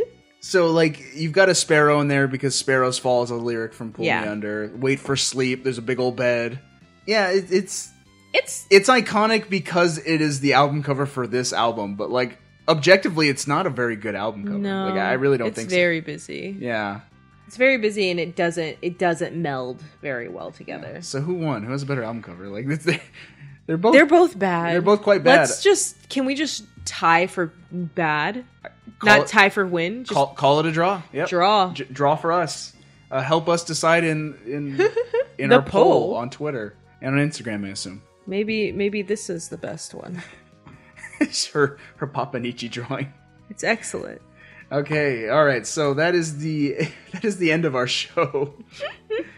Want to discuss runners up? Oh. Jess is ready to go to sleep because the album is all about sleepy. I'm so tired, guys. It's 11:50. You're waiting for sleep. I'm waiting for sleep, and also some Pop-Tarts because I've been hungry since 8. But before we do that, let's discuss some runners up. Let's do it. I only had one runner up. Baby got back. It wasn't that. It was In Vogue's Funky Divas, Okay. which means I probably had 2 songs when we really delved deep. Maybe. But for you had 3 runners up. Iron Maiden's Fear of the Dark. Which is like Iron Maiden's return to form. We talked about Iron Maiden experimenting with electronic synthesized metal and synthesized rock in the 80s. This and their previous album is them trying to be hard rock again. And Fear of the Dark is one of the greatest songs of all time. Rage Against the Machine's Rage Against the Machine. Everybody knows Rage Against the Machine. Ex-Speaker of the House, Paul Ryan's favorite band. Oh gosh. Tom Morello of Rage Against the Machine told Paul Ryan, "You are the very machine we raged against." So yeah, it's a great like irreverent punk rock political album. It's excellent. If you're into that kind of thing. Angry, angst, smart. Check that one out. Flowbots. That's not one of your runners. They're not even here yet. And then finally, Faith No More's Angel Dust. Faith No More's Angel Dust is also a very good. Like we talked about funk metal earlier. Faith No More is a great funk metal band. Nice. They're just as weird as Dream Theater can be. So, Faith No More, Angel Dust is a high recommend as well. Yeah, give them a listen. I don't know. I've never heard a single song by them. That is not a challenge. All right, so let's talk some plugs. I will help carry you through this one. You can follow us on Twitter at Media Made Show, and you can follow us on Instagram at Media Made Show. You can follow me at YouTube on YouTube channel. What is it? Media Made. No. No, we don't have that. Do we? No. Taming Tales on YouTube. Jess likes to do vlogs and write stories and draw pictures. Ah, that's true. I do all those things. Maybe you'll see a Papanichi. You can follow me on Twitter at Rod the Master. I have many things going on. I write for a Zelda website called ZeldaDungeon.net. We write all about the video game series The Legend of Zelda. I also run a YouTube series about professional wrestling called Keep Kayfabe. That's Kayfabe. So if you like professional wrestling, you can check that out too. It's real good. Do us a favor, if you can, tell a friend about the show. Helps get the word out there. You can also, give us a 5-star review on iTunes or whatever your podcast platform is. Yeah. Helps up visibility as well. So, we appreciate you and your listenership, and we appreciate you taking this journey with us. Yeah. So we're going to close out this show with the end of Metropolis Part 1, The Miracle in the Sleeper. This is the song that Dream Theater ends most of its shows with, so we're going to end our show with it. Yeah. So with that, we appreciate you guys. We'll see you next time with the TV of 1992. Okay, kids, I'm going to be the sleeper. Peace, love to your dandelions.